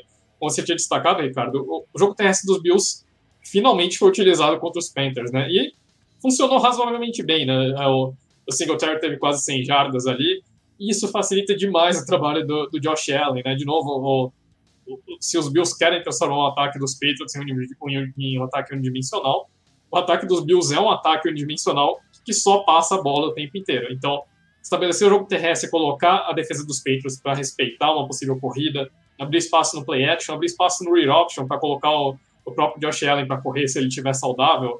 Obviamente, Josh Allen ainda lidando com problema no pé, mas enfim. Você estabelecendo o jogo terrestre, você abre todas as possibilidades para a equipe dos Bills. Então, não tem por que não ao menos tentar envolver o jogo terrestre nessa partida. Eu acho que esse é um ponto que realmente falta para o ataque dos Bills, é um ponto que o time precisa corrigir se tem realmente pretensões de voltar a ser um contender para o Super Bowl. Então, o jogo contra os Patriots, o Josh Allen sofreu bastante com a pressão, principalmente porque os Patriots sabiam que não precisavam respeitar o jogo terrestre dos Bills, porque ele simplesmente não existia. Então, o time foi efetivo, conseguiu pressionar o Josh Allen, simplesmente que sabia que podia desrespeitar os running backs dos Bills, deslocar ali um jogador para ficar de spy para evitar eventuais scrambles do Josh Allen. Mas, no geral, os Patriots simplesmente ignoraram completamente o jogo terrestre. Os Bills se concentraram exclusivamente em limitar as possibilidades de passe e de corrida do Josh Allen. Funcionou muito bem. O ataque dos Bills não conseguiu produzir absolutamente nada naquela partida. Então, acho que para os Bills adotar uma nova identidade ofensiva é importante não só para essa partida, mas também pensando já numa possível pós-temporada. Então, a gente deve ter um joguinho diferente comparado com a última partida, né? Condições climáticas melhores e mais favoráveis. Mas, realmente, eu acho que os Bills precisam de um ajuste de game plan, porque os Patriots, muito provavelmente, não vão mudar muita coisa com relação à fórmula que deu certo na primeira partida. E os Patriots que no último jogo não tiveram o Damian Harris, né? Parece que ele volta para o jogo agora contra os Bills, e seria fundamental se os Patriots quisessem fazer pelo menos algo parecido com o que foi naquele jogo, porque ao contrário dos Colts, por exemplo, né?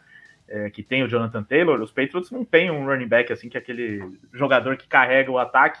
Então eles estão conseguindo fazer isso com 2 jogadores, às vezes até 3, e também em situações de screen e tal. Então os running backs sendo utilizados bastante nesse esquema, mas é importante que tenha 2, né? Que se tiver só um, tendo só um, fica também um pouco mais previsível.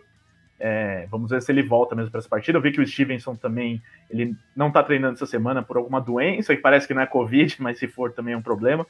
Então, digamos que os Patriots não tivessem os 2 running backs para esse jogo, aí seria muito complicado mesmo para vencer os Bills, ainda mais tentando repetir a fórmula do primeiro jogo, né? Então, tem isso também. No lado dos Bills tem a situação do Cole Beasley, né, que está fora do jogo por Covid, né? Incrivelmente, né? Ele que é um dos jogadores que não só não está vacinado na NFL, como levantou muito essa bandeira contra a vacina. Não vou nem entrar nesse mérito aqui, ele até deu umas declarações para variar, né, polêmicas sobre isso, mais uma vez criticando os protocolos da NFL. Mas só falando do mérito da questão de campo, fará falta para os Bills, ou também tanto faz que os Bills têm outras opções para o jogo aéreo, e o problema mesmo dos Bills é encaixar o jogo terrestre. O Gabriel Davis tem feito um bom trabalho nas últimas semanas, e eu acho que ele vai ter mais espaço ainda em campo. Eu não vejo a falta do Beasley ser algo tão penoso para os Bills do jeito que seria o Damian Harris ou o Ramondre Stevenson ficarem fora para os Patriots. Bom, faz falta, acho que na função que o Cole Beasley exerce, obviamente, né? Porque falta, realmente ele é o alvo favorito mais confiável dos Bills no slot ali, então de repente para fazer esse trabalho ali, recebendo a bola, aproveitando esses espaços da cobertura dos Patriots, de repente o Beasley pode fazer um pouquinho de falta, né? Mas como vocês destacaram, é um grupo de recebedores bem... os Bills têm bastante depth no grupo de recebedores, como o Luiz disse, o Gabriel Davis fez um bom trabalho na última partida, né? E acho que é importante, não foi utilizado tanto na deep ball, que é a especialidade dele, mas ele também fez um bom trabalho, recebendo passos curtos e ganhando jardas após recepção, né? Então, acho que realmente a ausência do Cole Beasley, ela vai ser sentida, mas não é também um fator que vai mudar a história dessa partida, né? Os Bills têm outras alternativas ali para colocarem para exercer o papel do Beasley no slot. Nesse último jogo, o Gabriel Davis, 85 jardas, 5 recepções, 2 touchdowns, né? Então ele foi o melhor recebedor dos Bills na partida. com certeza vai ser ainda mais acionado aí nesse jogo, ainda mais se os Bills não conseguirem estabelecer o jogo terrestre, né? Aí vai acabar forçando mais os passes. Tô curioso para ver como vai ser esse jogo de volta aí. O jogo agora em New England, segundo a Bet7, tá 1.70 para o New England Patriots contra 2.09 para os Bills. Então, Patriots favoritos jogando em casa. Para quem acha aí que os Bills podem surpreender, vale a aposta aqui na Bet7. Não é nada absurdo os Bills ganharem esse jogo lá em New England. E até bem possível, mas é difícil ganhar lá. Apesar que os Patriots eles estão jogando esse ano melhor fora de casa do que em casa, né? Se eu não me engano, tem recorde negativo em casa. Vou ver se eu acho isso aqui. 3-4, né? Jogando em casa. Os Patriots, que perderam a primeira fora de casa agora contra os Colts. Até então tinha ganhado todos fora de casa. Então não sei por que exatamente, mas não tá dando certo os Patriots jogando em casa como tá dando fora de casa. Então, boas chances aí para o Buffalo Bills. Antes de ir para o próximo jogo, só aqui um recado do Samuel Fabres. Fala, galera! Salve aqui para Medianeira PR, deve ser Paraná, então um abraço aí pro pessoal de Medianeira. Valeu, Samuel! Mandem mensagens aí de abraço, aqui a gente adora. Da cidade onde você tá, só falar que a gente manda abraço. Então vamos lá, próximo jogo, esse é o jogo entre Steelers e Chiefs, que a gente também citou um pouco aqui, sobre a situação dos Chiefs, né, que é o time da semana, né? Semana passada foram alguns times que foram muito afetados por Covid. Essa semana, por enquanto, é o Kansas City Chiefs, o premiado, assim, entre aspas, com muitos casos de Covid, entre eles, 2 dos principais jogadores do time e da NFL, né? O Travis Kelce e o Tyreek Hill. Como eles estão vacinados, pode ser que eles joguem, né? Ao contrário do Cole Beasley, que a gente citou aqui, que ele já está fora do jogo, porque ele é obrigado, né, dentro dos protocolos da NFL, a ficar 10 dias fora, pelo menos. O Hill e o Kelce, se eles testarem negativo 2 vezes, até a NFL afrouxou um pouco as medidas, então esses testes podem ser até mais rápido do que eram antes, e pode ser que eles voltem, né, se eles estiverem assintomáticos e tiverem esses 2 testes. Então ainda não é certo que os 2 estão fora do jogo de domingo, mas numa situação em que os 2 estejam fora e, né, com os desfalques que já tem na equipe, também o Chris Jones também está nessa lista, Harrison Butker, então são alguns casos aí complicados. Por enquanto, felizmente, Patrick Mahomes não, né? Ele tá liberado para o jogo. Então, considerando isso, só o fator Patrick Mahomes em campo ainda deixa os Chiefs como favorito, na opinião de vocês? Ainda tem time para ganhar dos Steelers? Ou já seria um grande problema não ter o Hill e o Kelce? Luiz já disse que não, né, Luiz? Eu acho que o grande problema maior não é nem ser o Hill e o Kelce. O Chris Jones não jogar seria um problemaço pro time. Porque o ataque do Chiefs não tem sido o mesmo essa temporada, né? Não tem sido um bom ano do ataque do Chiefs, e eles venceram alguns jogos, mesmo com partidas ruins do Mahomes e do ataque. Mas se você perde o Chris Jones, muda toda a cara dessa defesa, né? O Tyrann Mathieu é efetivo, mas ninguém é mais efetivo nessa defesa do que o Chris Jones. Ele é o cara dessa defesa. E aí, se ele não participar, você enfraquece uma unidade que não é muito boa, não é muito forte. E aí você dá chances para os Steelers, que não tem tido um ataque extremamente efetivo, mas tem bons jogadores como o Najee Harris, para terem boa partida, e com o Mahomes provavelmente sofrendo pela falta de opções, os Steelers acabam saindo vencedores. Eu acho que sem o Hill e o Kelce dificulta, mas o Mahomes teria possibilidade de suprir a falta dele. Sem o Chris Jones, a conversa fica muito mais embaixo. Como o Luiz disse, acho que é até engraçado a gente falar disso, mas realmente, dos jogos que o ataque dos Chiefs foi mal, o time surpreendentemente foi carregado pela defesa nessas atuações, e muito disso realmente passa pelo Chris Jones aí, que é um dos melhores jogadores de linha defensiva da NFL. Então a ausência dele realmente complica muito, principalmente contra um time que gosta de correr com a bola e contra um time que não tem uma linha ofensiva das mais confiáveis, que é o caso do Pittsburgh Steelers. Então a ausência do Chris Jones realmente vai ser bem sentida se for confirmada para essa partida. Ofensivamente, eu acho que a ausência do Hill e do Kelce muda um pouco o panorama de uma partida na qual os Chiefs poderiam produzir bem, apesar obviamente, da qualidade da defesa dos Steelers. Mas com o Hill e com o Kelce, isso muda completamente o panorama. E acho que sem os dois, promete, de repente, poderia ser um jogo de poucos pontos, mas ainda com favoritismo pro Kansas City Chiefs. Acho que a grande questão para os Chiefs fazer o que o time tem feito de melhor nessa temporada, que é produzir cedo no jogo, né? É justamente o ponto fraco dos Steelers, né? Os Steelers, normalmente, eles passam como mortos-vivos ali por 3/4 e no último quarto, de repente, o time tem uma explosão ofensiva ali e consegue buscar o resultado. Então, os Chiefs, acho que os Chiefs têm concentrado a maior parte da produção no início da partida. Então, acho que, de repente, se os Chiefs conseguirem abrir vantagem cedo, colocarem os Steelers em situações na qual eles não conseguem estabelecer o jogo terrestre, colocar realmente, obrigar o Big Ben a passar a bola, transformar esse ataque dos Steelers também em um ataque mais unidimensional, acho que o caminho para os Chiefs fica bem claro nessa partida, né? De certa forma, eu vejo um jogo no qual os Chiefs têm mais possibilidades de vitória do que os Steelers, né? Os Steelers têm uma defesa fortíssima, mas tem muitas limitações ofensivas, né? Um time que produz muito pouco, salva essas explosões no último quarto. Então, você buscar o placar contra os Chiefs não é uma tarefa tão simples assim quanto é buscar contra, de repente, o Tennessee Titans. Então, acho que os Chiefs cuidando bem da bola, né, não cedendo turnovers para uma defesa que tem 14 takeaways em 15 tem 13 takeaways em 14 partidas, tem takeaways em 13 das 14 partidas, é complicado.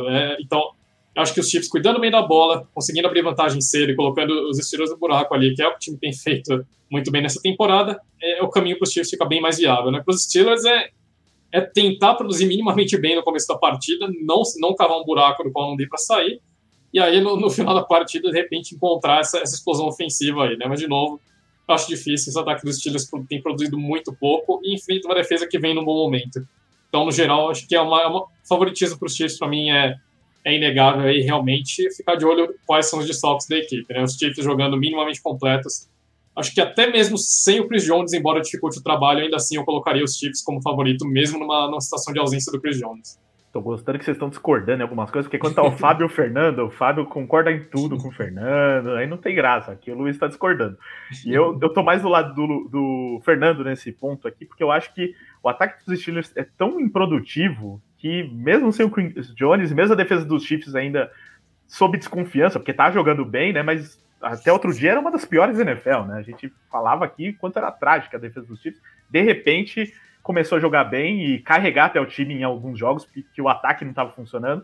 E nesses últimos jogos, até uma pena, né, que os Chiefs tenham esses desfalques, porque 7 vitórias seguidas e o time vem encontrando um equilíbrio entre ataque e defesa, né? E que pode ser importante para os playoffs. Então, com esses desfalques, pode ser que perca o jogo e perca essa sequência, né? E aí a gente não sabe como que isso vai afetar a equipe. Mas eu acho que o ataque dos Steelers vem sendo totalmente inoperante e que talvez nem atrapalhe muito, nem cause muito problema esse desfalque do Chris Jones. O ataque dos Steelers, dos Steelers, ele é inoperante. Dos Steelers ele é inoperante, principalmente porque a sua linha ofensiva não é lá muito boa. Né? Não, eu ia citar isso até, se vocês acham que o maior problema é a linha ofensiva ou o quarterback, porque tem uma combinação dos dois aí, né? Tem um running back bom, o Big Ben já não tá o Big Ben obviamente não tá na sua melhor forma, mas acho que o problema vive na linha ofensiva. O que acontece com os Steelers normalmente nos jogos que eles conseguem disputar é que a sua defesa segura o ataque adversário a poucos pontos, ou a nenhum, como foi no jogo da primeira semana contra o Buffalo, logo no início. E aí, enquanto a defesa do adversário cansa, o time o ataque dos Steelers começa a aparecer. É aí que eu acho que a falta do Chris Jones seria muito efetiva nessa partida. Se o Chris Jones joga, eu acho que eu não vejo como os Steelers conseguiriam jogar nessa partida, porque a defesa dos Chiefs botaria o ataque do Kansas City, mesmo com seus desfalques, em boas situações. Se o Chris Jones não joga, o Steelers talvez tenha uma possibilidade de produzir algo que eles não tenham feito na temporada, que é produzir logo de cara. E aí que seria o caminho mais complicado para os Chiefs, virar uma partida com tantos desfalques. Porque aí você não vai ter, se todos os jogadores ficarem fora, você não vai ter um kicker confiável, porque eles devem ir com o Elliott Fry. Não teria os principais alvos do Mahomes, né, o Hill e o Kelsey, que os dois ainda, se os dois já têm problemas de drops que têm sido muito preocupantes, imagina os outros. Né? Então, como que o Mahomes vai suprir a falta desses dois e ainda tendo dificuldades no lado defensivo do seu time. Esse é o meu ponto. Por isso que, para mim, o Chris Jones é uma falta muito problemática. Seria se só o Chris Jones ficar fora, o Hill e o Kelce jogar, talvez eles consigam suprir a falta do Chris Jones, porque você vai ter jogadores muito efetivos, que a gente sabe muito bem que os três jogando junto é muito efetivo, mesmo com uma defesa dos Steelers muito forte. Mas se você não tem o Chris Jones e aí ainda não tem esses jogadores no ataque, os Steelers têm o prato cheio, porque eles têm a defesa muito forte e tem o jogador no Najee Harris para estabelecer a corrida e fazer algo que eles não conseguiram fazer em muitos jogos nesse ano. E só um último ponto sobre esse jogo, que eu queria a opinião de vocês, é se vocês veem, talvez, caso esses desfalques aconteçam mesmo no ataque dos Chiefs, né, Kelce e Tyreek Hill, de talvez, assim como os Bills resolveram usar o jogo corrido no último jogo, quem sabe os Chiefs resolvam já usar o jogo corrido contra os Steelers, que tem uma das piores defesas da NFL contra o jogo corrido, e que pode ser até uma surpresa aí, né, que o Clyde Edwards-Helaire seja mais usado, e que talvez eles não estejam esperando isso, e que deveria ser mais usado também, foi uma escolha de primeira rodada, assim como o Najee Harris foi para os Steelers, e também não é usado direito lá nos Steelers, mas vocês veem isso, talvez os Chiefs surpreendendo nesse ponto? Acho que mesmo com eles, né, em campo, né, você utiliza você utiliza a fraqueza do outro time a seu favor. O Clyde Edwards-Helaire talvez não esteja se pagando como uma escolha de primeira rodada, mas ele pode ser efetivo sim contra uma defesa que não é muito efetivo no jogo corrido. E não só o Helaire, o Darrell Williams também pode fazer um bom trabalho. Eles tiveram aquele Gore, né, eu esqueci o primeiro nome dele, que não é relacionado ao Frank Gore, tem uma boa partida contra o Packers, se eu não me engano. Então eles têm peças no jogo corrido que podem ser efetivas e aproveitar a deficiência de uma boa defesa dos Steelers. Eu acho que realmente concordo que deveria ser mais utilizado. Acho que a grande questão realmente é uma opção de gameplay mesmo. Os Chiefs preferem não correr com a bola e, enfim, seria interessante realmente considerar essa possibilidade, como vocês disseram, explorar uma das poucas fraquezas dessa defesa dos Steelers, né? Mas acredito que realmente por opção do Andy Reid e do Eric Bieniemy, acho que talvez a gente realmente não veja esse jogo terrestre aparecer. Mas, de novo, não é por uma questão de necessidade, é simplesmente por uma questão de escolha, não é do perfil dos Chiefs, infelizmente, utilizar o jogo terrestre. Mas realmente é uma arma que o time deveria, sim, considerar envolver mais no plano de jogo, não só contra os Steelers, mas também pensando na sequência da temporada e nos playoffs. Até um número curioso, porque eu fui olhar aqui os rankings das equipes no jogo corrido, né? E os Steelers conseguem ser piores do que os Chiefs no jogo corrido, né? Também no ataque, né? Então, assim como é a 31ª defesa contra o jogo corrido, é a 31º ataque no jogo corrido, sendo que o Najee Harris vem impressionando, né? Quando ele joga, quando ele é utilizado. Muito provavelmente, se a gente for procurar as notas e estatísticas da linha ofensiva dos Steelers, a gente vai ver o posicionamento bem fraco dessa unidade. Então, é difícil. Você pode ter um excelente running back, né? O Giants é um exemplo. Mesmo que o Saquon Barkley esteja tendo problemas de lesões, mas você não tem uma linha ofensiva, não adianta. Você pode ter o Derrick Henry ali atrás, que ele vai sofrer. É que o Henry é um ET, mas você pode ter um bom running back como o Najee Harris, que ele vai sofrer. Pois é, o Harris que vem sempre conseguindo muitas jardas depois do contato, ele também está se notabilizando por isso, porque senão ia ser pior esse ranking aqui dos Steelers. Segundo a Bet7, ó, aqui uma oportunidade boa. Favoritismo dos Chiefs, pagando 1,24 contra 4 dos Steelers. Então, por enquanto, o Steelers está com um zebra total. Acho que o pessoal das casas de aposta ainda não percebeu esse surto de Covid, ou está acreditando que o pessoal vai voltar Muito provavelmente essa odd mude até o final da semana se esses jogadores forem confirmados fora. Sim. Então, assim, se você está assistindo ao vivo ou na versão podcast já na quinta, vai aqui no ao vivo, coloca o seu celular aqui apontado para o QR Code da Bet7, ou se não, clica na descrição aqui do podcast para fazer a aposta, se você acha, né, que os Steelers podem surpreender, principalmente com esses desfalques, aproveite, porque essa odd pode mudar. Aproveite enquanto está pagando 4-1 aqui, a vitória dos Steelers, que estão praticamente completos. Aí o TJ Watt voltou no último jogo, deve jogar novamente. Minka Fitzpatrick, os alvos do Big Ben estão todos lá, Najee Harris. Então o time está inteiro aí, se não tiver nenhum problema até domingo, fazer essas peças funcionarem. Então aproveite aí a Bet7 e faça um palpite aí nos Steelers, se você acha, né, que vale a pena apostar nos Steelers. Agora, o último jogo que eu separei aqui entre os destaques da semana, e depois a gente vai para a versão expressa, falando um pouquinho de cada um, mas esse último jogo é o Thursday Night Football, né, que normalmente a gente deixa para o fim, né, porque ainda mais nesse programa que o jogo já acontece na quinta-feira, então pouco tempo aí de duração dessa análise, digamos assim. Mas aí a gente aproveita porque é um jogo interessante, né? Entre Niners e Titans. Dois times também brigando por coisas grandes na temporada. Os Titans ainda tentando se manter na liderança da divisão sul da AFC, como a gente comentou agora há pouco. E os Niners que estão numa arrancada incrível aí, jogando muito bem nas últimas partidas. Ficou difícil para brigar pela divisão, né? Porque Cardinals e Rams já tem uma campanha muito consolidada. Mas para playoff, os Niners estão praticamente garantidos, né? Então, a questão mesmo é até onde esses Niners podem chegar, se essa campanha é convincente, se o time está jogando bem para isso.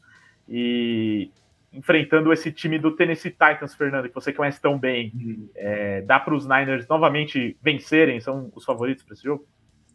Ricardo, os Titans, obviamente, não vem num grande momento da temporada, né? Também é um time que vem lidando bastante com lesões no elenco, né? Então, o Julio Jones voltou na última partida, terminou zerado, saiu ali no finalzinho lesionado de novo, a AJ Brown continua fora, Derrick Henry fora, então o ataque dos Titans está sem seus três principais nomes. Talvez o AJ Brown volte agora, né, nesse jogo. É possível, mas a grande questão é que tem outros desfalques ainda que eu vou abordar mais à frente. Eu acho que esse time dos Titans tem sofrido não tanto para para produzir jardas, né? O time tem produzido bem ali nos últimos jogos, né? Foram 3 jogos nos quais os Titans superaram a produção de jardas do adversário, inclusive. Acho que a única exceção foi contra os Patriots. Mas a questão é que esse time tem falhado em converter essas jardas em pontos, né? Então, muitos turnovers, né? Os Titans agora são o segundo time da NFL em turnovers. Foram 4 contra o Pittsburgh Steelers. Então, esse time tem falhado em momentos decisivos, né? Tem entregado muita bola.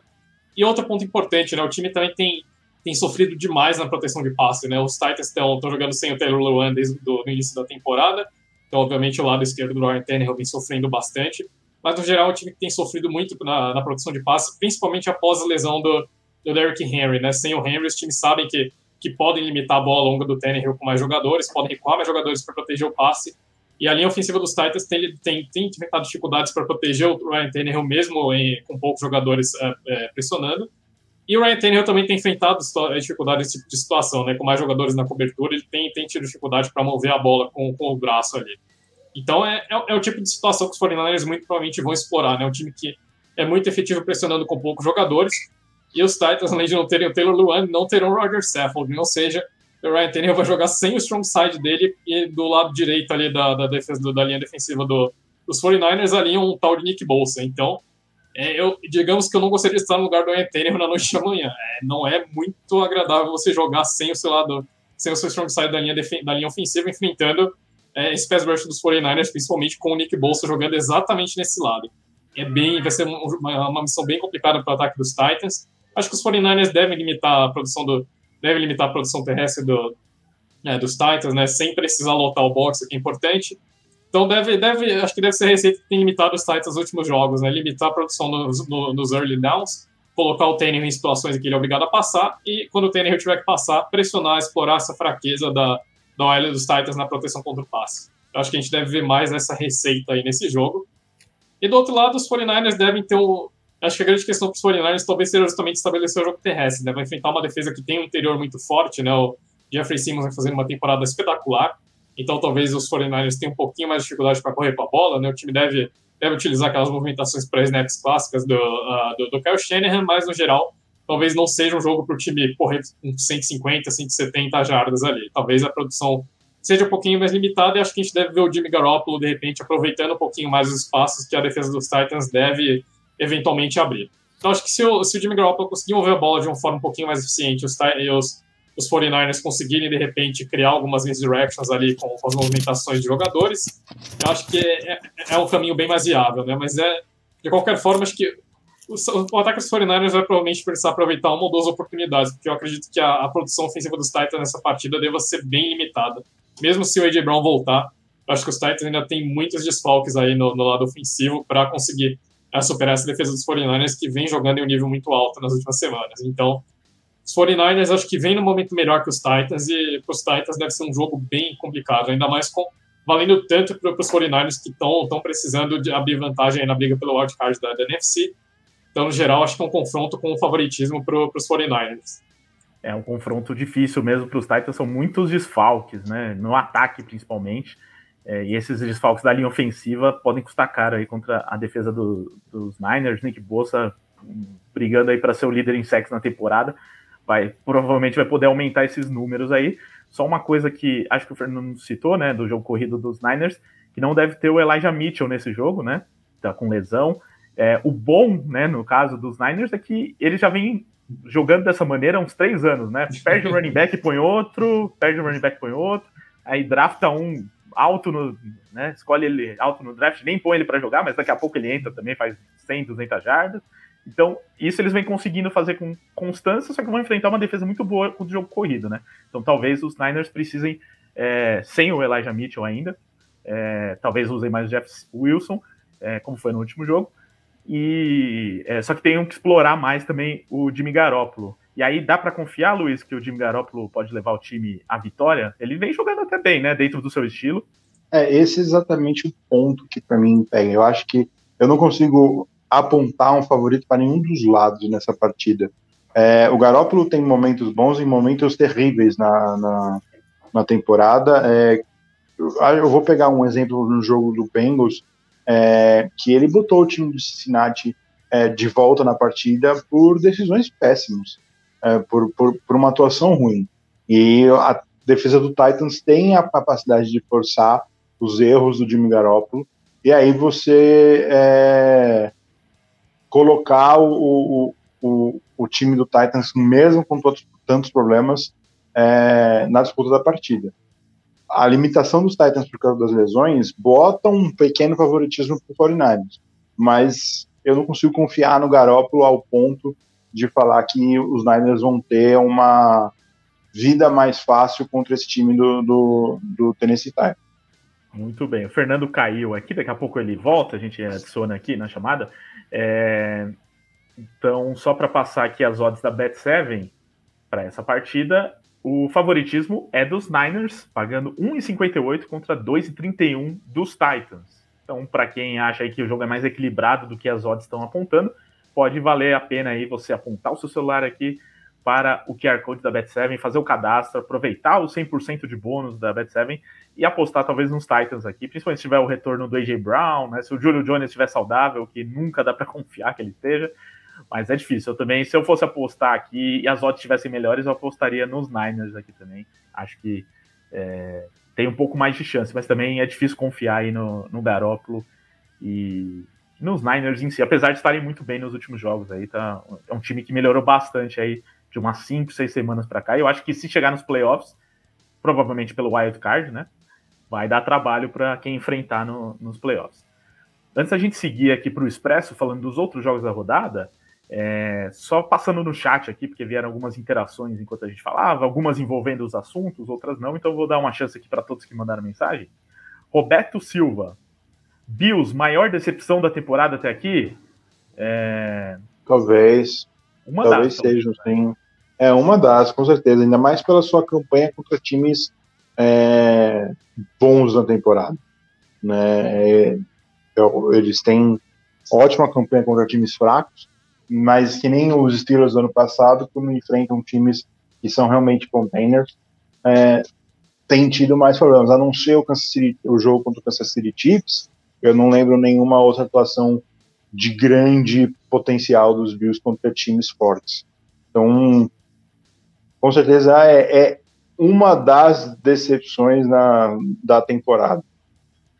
Uma que eu lembrei aqui, lembrei de duas. Uma que vem melhorando, saindo desse status de decepção, que é o Miami Dolphins, que também começou muito bem cotado foi péssimo nos primeiros jogos, mas está melhor agora, né?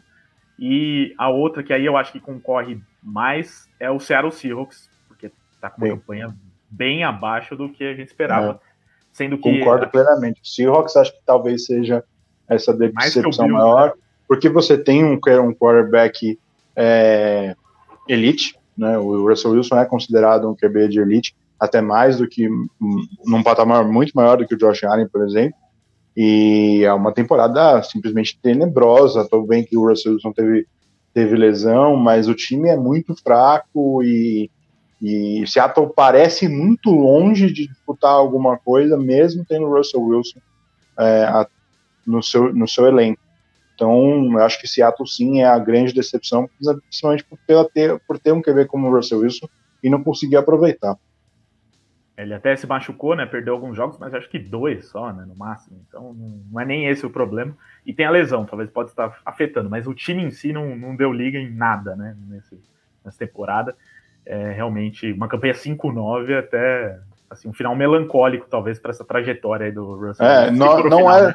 Não era um time para, a essa altura do campeonato, a gente já ter a certeza que vai ter uma campanha negativa, né? Mesmo que Seattle ganhe todos os jogos, a campanha deles será de um recorde negativo. Então, não era para primeira vez, né, do Russell Wilson com recorde negativo na carreira. Sim, não era para um time com o Russell Wilson de quarterback estar passando por essa situação. Muito bem, obrigado aí pela pergunta, Roberto. É Roberto mesmo, não é Roberto, tá? Pelo menos é o que está escrito aqui. A Kira, ou Kira, não sei se é homem ou mulher, mas manda aqui, boa noite. Só acho que Jake Fromm tem que ser titular nos Giants. O Lucas discorda de você, tá? E ele perguntou, ou ela perguntou aqui, quem vocês escolheriam como general manager dos Giants para 2022? Qualquer um, menos o David Gettleman. E uma coisa certa, tem que tirar o que tá lá, né? Começa por aí. Essa é a principal questão. Tira o David Gettleman. É muito difícil você apontar um candidato para general manager, porque esses caras estão bem escondidos, né? Você não sabe na liga hoje quais são os caras que estão sendo bem vistos. A gente consegue ver o coordenador ofensivo ou defensivo que vão ser elevados, cogitados como head coach, porque a gente consegue ver o trabalho deles direto. Os general managers é uma coisa mais de bastidor, porque normalmente as atuações no bastidor você liga ao general manager atual do time. Então, normalmente esse cara que vai ser o general manager dos Giants agora, no ano que vem, é um cara que é o assistente do Vitt em Kansas City, ou, por exemplo, o George Payton, um cara que foi o novo general manager do Broncos, passou 14 anos como assistente de general manager lá do Agora travou. E aí, voltou. Voltei? Voltou, siga. Voltei. Caiu um raio aqui e acho que foi isso que aconteceu. Já derrubou você e o Fernando de uma vez. Derrubou tudo. Então esses caras que a gente vai ver depois, e aí quando esses nomes vão surgindo, a gente começa a ver quais são as melhores opções para ver quais foram os últimos drafts desses times, qual é a taxa de acerto em contratações em free agents, mas isso a gente vai ver só depois da temporada, quando os candidatos começarem a surgir. Hoje a gente não tem os candidatos na mesa. E normalmente as equipes conhecem, né? Sabem dos bastidores lá quem são esses caras, né? Mas pra gente vendo aqui de longe, né? Tem mais difícil de escolher alguém. Só mais algumas aqui antes da gente seguir pro Expresso, porque tem bastante pergunta legal. Inclusive, 2 torcedores dos Lions surgiram aqui. Isso que eu achei mais interessante. O Lions me fez chorar, é um dos que veio aqui, mandou um boa noite. E o outro que ele também, eu acho que eles não querem se identificar, só porque eles torcem pros Lions, mas agora é hora de se identificar. É um que tá identificado como eu, mas não sou eu, tá? É outro eu aqui falando. Se já falaram dos meus Lions, já falaremos mais, tá? A gente falou agora há pouco, né, quando falou dos Cardinals, mas daqui a pouco falaremos do jogo contra os Falcons. O Luiz Fernando Gonçalves perguntando se os Colts ainda podem tomar a divisão. Já falamos disso aqui durante o programa também. Depois você volta lá na análise de Colts e Cardinals, Luiz. Quando terminar aqui o programa, você volta para ouvir aquele trecho que a gente fala sobre isso, que talvez seja bem difícil, porque os Colts largaram atrás, já perderam 2 jogos para os Titans, então já perderam no confronto direto, né? Agora que voltou o Fernando, já que a gente está falando dos Colts. O Luiz Carlos Figueira perguntando também se os Eagles têm o melhor jogo corrido da NFL. Podem confirmar? Sim, Não. em jardas sim. Não, Mas não sei se tecnicamente, mas em jardas é o líder, o Luiz, nesse momento. Sim, mas não quer dizer que é o melhor jogo corrido. O melhor jogo corrido é do Colts. Não, é até surpreendente que seja, né? E muito disso passa pelo porque Hurts, passa pelo Hurts, que atua muito com as pernas, e os running backs fizeram um bom trabalho, né? O Jordan Howard fez bons jogos quando o Sanders estava fora, o Sanders fez um bom jogo agora, mas isso não quer dizer que os Eagles têm o melhor jogo corrido na NFL, né? Eu acho que isso está na mão dos Colts por uma larga margem, apesar dos números. Muito bem, agora que o Fernando voltou, a gente vai aqui para a versão expresso falar dos outros jogos da rodada. Continue mandando os comentários aqui, se der um tempinho a gente fala mais aqui no final do programa. E lembrando, se você mandar como superchat ou mandar suas perguntas, a gente para tudo aqui, até o expresso, para ler a sua pergunta. Então, fica essa dica. Vamos lá, então expresso, começando pelo Fernando, já que ele está de volta, para falar de um dos jogos legais dessa rodada, que poderia até estar na nossa análise inicial, que é o jogo entre Los Angeles Rams e Minnesota Vikings. Né, Rams que vem aí de mais uma vitória, né, um time que está um pouco oscilante em relação às atuações, né, em si, mas segue com uma campanha boa e com boas chances. Aí, inclusive jogou essa última partida com muitos desfalques, então pode ter quase todo o time de volta para enfrentar Minnesota, que é um time também pouquíssimo confiável, né, e que está sempre flertando com a derrota ou com a vitória, pode ganhar qualquer jogo, pode perder qualquer jogo, então no mínimo que dá para esperar é um jogo talvez equilibrado no placar, hein, Fernando? Pois é, Ricardo, a especialidade dos Vikings, aliás, né, é fazer jogos equilibrados. Independente do adversário ali, os Vikings gostam de jogar na corda bamba a temporada inteira, né? E tem a especialidade do time é sair na frente e entregar vantagens também, uma coisa que os Vikings têm feito muito bem nessa temporada aí. Mas, no geral, é um jogo que não dá para negar o favoritismo dos Rams, né? Acho que os Rams, depois, principalmente na volta da bye week, parece que o time começou a se encontrar, né? Teve um mau momento ali, teve derrotas contra os Titans e contra os 49ers, mas nos últimos jogos o time vem se reencontrando e vem jogando no nível próximo que a gente espera que o Los Angeles Rams jogue, né? Então, pontos interessantes para a gente ficar de olho, né? A possível volta do Adam Thielen para o ataque dos Vikings, esse é um papel, eu acho que é uma coisa que os Vikings têm que torcer muito para acontecer, porque um dos grandes confrontos para a gente ficar de olho nessa rodada vai ser justamente Justin Jefferson contra Jalen Ramsey, né? Um possível confronto aí. Se não tivermos nenhum susto de lista de Covid no meio do caminho, é bem provável que a gente tenha um confronto de Justin Jefferson contra Jalen Ramsey, né? E sem o Aaron Thielen, o ataque dos Vikings tem se concentrado demais no Jefferson, né? Então, o ataque dos Vikings se concentra quase exclusivamente no Justin Jefferson. Então, o Aaron Thielen voltando, os Vikings pelo menos têm um pouquinho de variação no jogo aéreo, né? Mas o ataque dos Vikings funciona, obviamente, estabelecendo o jogo terrestre, e conter o jogo terrestre é justamente uma das forças dessa defesa dos Rams, que é eficiente em vários pontos, né? Mas um deles é principalmente conter o jogo terrestre, é uma das melhores defesas da liga contra o jogo terrestre. Então, acredito que os Rams devem limitar esse ponto forte do ataque dos Vikings, e aí devem colocar a bola na mão do Kirk Cousins, né? Que embora tenha fazendo uma temporada boa, nos últimos jogos aí vem sofrendo aí com atuações bem regulares, né? Tem lançado algumas interceptações um pouco bestas aí, tem sofrido turnovers questionáveis, então, no geral, eu acho que é uma partida que tem pontos favoráveis para os Rams de uma forma geral, né? Vai ser um teste interessante para essa linha ofensiva jovem dos Vikings, mas que vem jogando bem nas últimas partidas, né? Mas é um teste tanto você enfrentar Aaron Donald e esse pass rush sensacional dos Rams. Então, um jogo bem interessante, mas acho que, no geral, a vantagem é maior para os Rams, principalmente que a defesa dos Vikings tem oscilado bastante, né? Sem os seus dois edges titulares, né? Com o Daniel Hunter fora da temporada e o Everson Griffin muito provavelmente também fora da temporada, né? Por questões de extra-campo. Então, acho que é um matchup favorável para os Rams também. No geral, acho que embora os Vikings estejam fazendo jogos apertados em todas as semanas, eu acredito que o favoritismo vai para os Rams novamente nesse jogo. Ainda mais com o que o Cooper Kupp está jogando nas últimas partidas também, aí pode ser algo a ser explorado aí, porque a defesa dos Vikings dá muitas brechas também no jogo aéreo. O Alexandre Pitinini lembrou aqui uma coisa, e tem muita gente já falando no chat sobre a arbitragem da NFL, e os Vikings estão ferrados para vencer os Rams e as Zebras, né? Porque esse último jogo dos Rams, né, apesar da gente ter falado dos Seahawks que estão mal, não sei o quê, mas era um jogo que poderia ter sido até diferente, o andamento ali, o final, né? Se não fosse aquela não chamada. Não só no final, mas teve em duas situações, né? A não chamada no pass defense no finalzinho ali em favor do Seattle, e o pass interference chamado no Cooper Cup no drive do touchdown, né?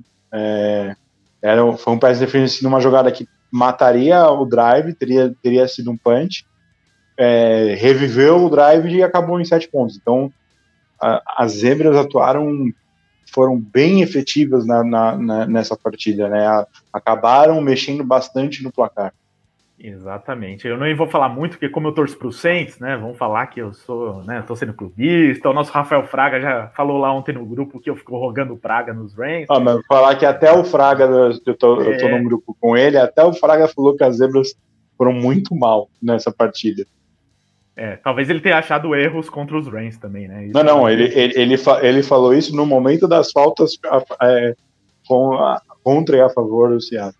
Então, Luiz, agora você fala pra gente aqui, já que o pessoal tá pedindo, vamos falar aqui de Lions e Falcons, né? Esse jogo que todo mundo tá muito ansioso, pelo menos a torcida dos Lions, agora que o time tá ganhando mais jogos. E o Atlanta Falcons que não consegue decolar, e também, a gente já falou isso em outro programa, né? Tá com uma campanha bem melhor do que o time de fato apresenta e tem de opções nesse momento, né? Porque também vários problemas no time. E estar vivo até agora em briga por playoff não era o que a gente esperava, né? Mas aqui talvez eles tenham a obrigação de ganhar, mas não sei se vai ser fácil não ganhar do Lions nesse momento. Fácil não vai ser. O Falcons é um time que é mais um dos times que foi muito influenciado por lesões e por questões extra-campo, né? A situação do Calvin Ridley acabou sendo um ponto marcante na temporada do Falcons. E eles vão enfrentar um Lions que nem eu já falei aqui, até que jogam bem em as partidas, apesar do número grande de derrotas, sempre disputando, algumas partidas definidas muito no fim, e tem um fator que o Dan Campbell, que era um fator que eu não esperava no Dan Campbell, que é um fator que é um treinador que se mostra um bom treinador. Se ele vai ser um mestre tático, em que vai botar esse time como competitivo daqui para frente, quando o time for montado, bem montado, porque o time está longe de estar completo, é outra conversa. Mas tem uma coisa que o Dan Campbell consegue fazer, fazer com que seus jogadores executem o que ele está planejando e joguem além das suas capacidades. O Dan Campbell é um cara que tem conseguido tirar isso dos Lions, e jogando contra um time dos Falcons que está com tantos problemas, é possível que os Lions consigam mais uma vitória, né? Não parece um time que está focado em tancar, pensando em futuro, até porque normalmente os times fazem isso pensando em quarterback e não tem um quarterback lá muito efetivo nesse próximo draft. E o Dan Campbell tem conseguido tirar o melhor dos seus jogadores. Então, se os Lions entrarem numa boa partida, muito pela presença do Dan Campbell, e os Falcons sofrerem um pouco por causa das suas lesões, os Lions podem conseguir mais uma vitória. Isso aí, para alegria dos torcedores anônimos aqui dos Lions no nosso chat. Enquanto o Fernando não volta, vamos seguir com os jogos aqui para o Luiz. Então, Luiz, fala para a gente Giants e Eagles.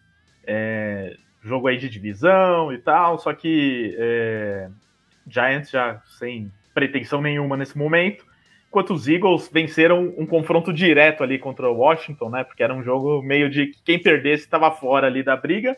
Os Eagles ganharam, então estão bem na briga ainda por playoff, mas também não estão jogando nada demais, assim, que empolgue a torcida. Talvez, vamos ver o que o nosso amigo aqui, o Luiz, torcedor do seu xará, torcedor dos Eagles, fala. Mas não... tá difícil também. Eles tiveram problemas contra o Washington, um time que estava com o terceiro quarterback, né? Um quarterback que estava fazendo seu 8º jogo em 8 anos na NFL. Então, já até chegou o superchat aqui, Luiz. Eu vou colocar antes de você falar aqui. Luiz Carlos Figueira. Se os Eagles fizerem o simples, vencer o combalido Giants e o Washington novamente, né, que é depois do último jogo, acho que terminamos na frente dos Vikings e dos seus Saints, Ricardo. Vagas de wildcard, Cardinals, Niners e Eagles. Então, grande chance dos Eagles, concordo, em irem para os playoffs, mas assim, de realmente fazer alguma coisa interessante nos playoffs, é difícil, né? Mas para esse jogo, dá para ganhar mesmo, né, Luiz? Não, o Giants já tinha muitas dificuldades para vencer partidas com o Daniel Jones. Com essa lesão grave do Daniel Jones, que a gente não sabe nem se vai permitir que o Jones continue a sua carreira, acabam com qualquer chance do time de Nova York. O time não é bem treinado, o Joe Judge não se mostra um bom head coach, o time não foi bem formado, e jogando com o McGlennon, e pior ainda se for o Jake Fromm, fica muito difícil para o time do Giants. A temporada do Giants, infelizmente, parece que está num fim melancólico de o time vai ter que cumprir tabela e não sei se vence novamente em 2021. Os Eagles, por mais das suas dificuldades, têm algumas dificuldades sim, é verdade, mas esses são muito favoritos nessa situação, porque realmente o Giants está numa situação que é muito difícil você ver eles conseguindo uma vitória, independente de quem estiver do outro lado, para te falar a verdade. Vamos lá, próximo jogo para o Luiz, Buccaneers e Panthers. Buccaneers, que outro time com muitos problemas aí recentes, e nesse caso nem por Covid, né? Problemas de lesão mesmo. Esse jogo contra o Saints, né? Meu Saints foi assim trágico para os Buccaneers, que além de perderem, serem expostos de várias maneiras ali, perderam dois principais wide receivers da equipe, o principal running back, e previsão de que eles voltem para os playoffs, mas a gente nunca sabe se eles vão voltar mesmo, se vão voltar bem. E aí a contratação do Le'Veon Bell também aí foi uma das surpresas aí da semana. Assim, para esse jogo contra os Panthers, acho que mesmo com os desfalques, os Buccaneers ainda são favoritos, até porque o Panthers tá uma bagunça, ninguém sabe quem vai ser o quarterback aí, parece que vai ser o Ken Newton ainda, mas Sam Darnold está voltando. Mas o que preocupa mesmo é a sequência para os Buccaneers, né, Luiz? Não, sem dúvida. Os Buccaneers devem ser favoritos nessa partida, porque o Panthers está numa situação muito confusa. Eles têm uma boa defesa, mas o ataque começa pela lesão do McCaffrey, depois passa pela lesão do Darnold. O Ken Newton mostra mais uma vez que não tem mais a capacidade para ser um QB titular na NFL. O PJ Walker também não é a resposta, e eles acabaram demitindo o Joe Brady numa movimentação que eu não concordei. A culpa não era do Brady. Ele não tem culpa que o seu QB machucou, sua principal peça do ataque também machucou, e aí eles mudam ele tentando melhorar alguma coisa que não vai melhorar. O Buccaneers, eles provavelmente vão sentir falta de Godwin, Evans e Fournette na partida e no restante da temporada. Talvez o Buccaneers não consiga implementar um domínio que ele deveria ter contra os Panthers se o time tivesse inteiro, mas ainda deveria ser uma vitória até que tranquila para o time de Tampa Bay. Vai ser curioso ver como será essa reedição da dupla Brown e Bell, né? Que vão provavelmente ser os líderes dos ataques aí. No ataque terrestre eu tenho dúvida, né? Eu até vi seu texto lá, Luiz. O Luiz faz sempre o texto da Waiver Wire, e o Luiz colocou lá que acha que o Bell pode assumir desde já como o principal running back dos Buccaneers. Eu ainda acho muito que pelo menos pela minha desconfiança com o potencial do Ronald Jones. Mas não talvez foi nesse bem. primeiro jogo ainda coloquem ele ali, pelo menos para dar uma moralzinha. Se for mal, já começa por o Bell, né? Talvez ele tenha as primeiras oportunidades, mas eu acho que deve ser uma divisão igualitária de snaps entre os dois. E se o Jones for da mesma efetividade que teve na temporada até agora, eu não ficaria muito surpreso se o Bell tomar controle desse backfield logo de início. A questão é se o Bell realmente vai ser efetivo. Ele não foi muito efetivo em Baltimore, mas vamos ver com a linha ofensiva do Tampa Bay, se a conversa é outra. E aí, se o Bell conseguir ser efetivo, talvez ele domine esse backfield que o Ronald Jones não mostrou em sua carreira e não mostra esse ano uma capacidade de segurá-lo. Isso aí, vamos acompanhar o que acontece. Aproveitando que o Fernando voltou, vamos passar mais um joguinho para ele aqui antes que ele caia de novo. Fernando, você merece. Pode pedir música, viu? Fernando, você merece um jogo especial pelo seu retorno aqui, então você vai falar de Jaguars e Jets, que é o jogo mais esperado da rodada, certamente. Pode definir a primeira escolha geral. Sim, não é um jogo, não é um jogo tão desinteressante. Não, é bem interessante. E é o duelo das duas primeiras escolhas do draft desse ano aí, Trevor Lawrence e Zach Wilson, pra gente ver qual dos dois tá menos pior nessa temporada, porque tá um desastre até agora.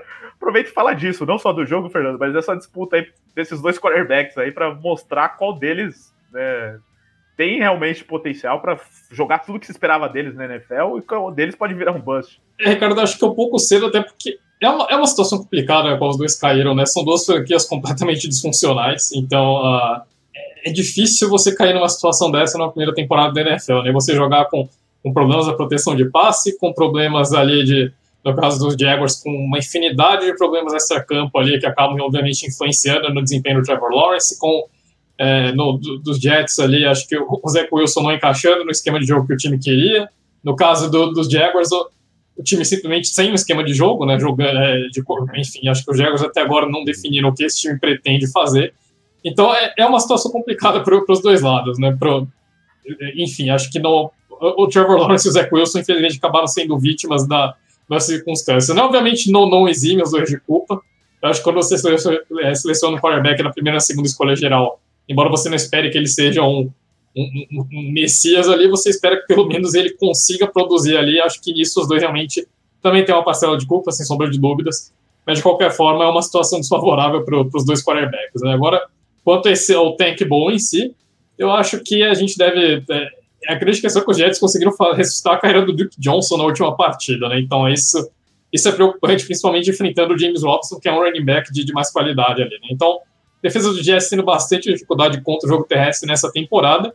A grande questão é que os dois times têm buracos e buracos e mais buracos nos elencos e tem problemas em todos os setores praticamente, né? Então é um jogo do menos pior ali.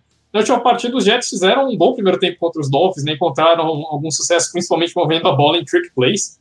Ironicamente, acho que a melhor movimentação dos Jets vem em trick plays na última partida, né? Mas no geral o ataque tem enfrentado bastante dificuldades para produzir. A grande questão é que, do outro lado, o ataque dos Jaguars também, de uma forma geral, não consegue produzir. Então vai ser um jogo do menos pior, em que o menos pior vence. Eu acho que, no geral, apesar de tudo, ainda acho que os Jets são um time menos pior ali do que os Jaguars e, no mínimo, um time que tem um treinador mais competente ali. Então o Devil ainda está tentando ali se colocar na briga para ser o treinador dos Jaguars no ano que vem, mas, enfim, ainda no segundo jogo, ainda tentando definir alguma identidade para essa equipe. Eu acho que os Jets estão num estágio menos atrasado na temporada, né? Então, por mais que tenham diversos desfalques no elenco, principalmente no lado ofensivo, eu acho que ainda os Jets são um time menos pior do que os Jaguars nesse momento da temporada, né? Os Jets, ao menos, conseguem ter lampejos de um time de futebol americano, enquanto os Jaguars nem isso no momento têm conseguido. Então, eu acho que os Jets levam esse duelo, vão ser o time menos pior em campo nesse jogo e deixam os Jaguars já bem encaminhados aí para a primeira escolha geral por mais um ano. Só fazendo um comentário rápido, normalmente a gente não desacredita de um quarterback que chegou tão cedo e foi escolhido tão alto, porque eles normalmente caem em times com muitos problemas, né? Se passa essa dúvida sobre o Lawrence, sobre o Zach Wilson, também tem algumas dúvidas sobre o Justin Fields. A gente deveria ter um pouco mais de calma. Nem todos apresentam algo tão ruim como foi o primeiro ano do Rosin em Arizona, que levou a Arizona até a primeira escolha geral e escolheu o Murray no ano seguinte. A situação é que talvez a situação do Zach Wilson seja um pouco mais preocupante, porque o Justin Fields, por exemplo, não é ajudado pela sua comissão técnica. A comissão técnica do Bears atrapalha muito o desenvolvimento do Fields. Mesma coisa acontece com o Trevor Lawrence em Jacksonville, com uma situação ainda pior, porque o elenco do Jaguars é muito ruim. O Wilson não tem um elenco de apoio tão bom, mas Mike White, o Johnson, todo mundo, até o Flaco, que jogou com essa equipe, conseguiram produzir alguma coisa, né? O Carter estava fazendo bons jogos, Elijah Moore estava fazendo bons jogos, e a gente não via o time produzindo da mesma forma, efetivo, tanto que em algumas vitórias o Wilson não foi uma peça fundamental, e aí a gente tem que ter essa preocupação porque o Wilson não mostrou nada. O Lawrence e o Fields têm alguns lampejos. O Wilson precisa mostrar mais. Tudo pode mudar no segundo ano para todos esses jogadores, inclusive o Mac Jones, que tem feito bons jogos, mas ainda não bateria o martelo que ele é um quarterback excelente e o futuro da franquia do New England Patriots. Um pouco de calma tem que tomar para os dois lados. Essa é a situação. Talvez o Wilson a gente deve se preocupar um pouco mais, que ele não mostrou nada em que você olhe e fala, tá, mas com um pouco de desenvolvimento ele pode se formatar nesse quarterback que a gente esperava dele.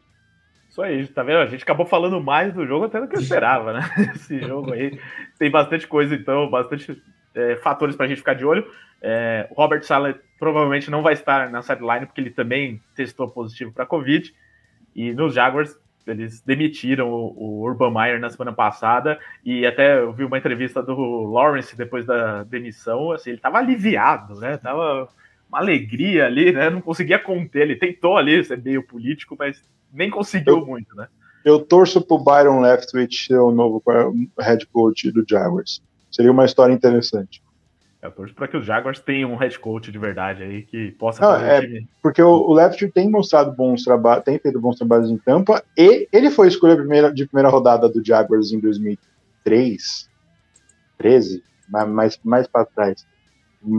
E seria interessante, um cara que foi um bust na própria franquia acabar virando um head coach que talvez dê certo. E que evite que o Lawrence vire um bust, né?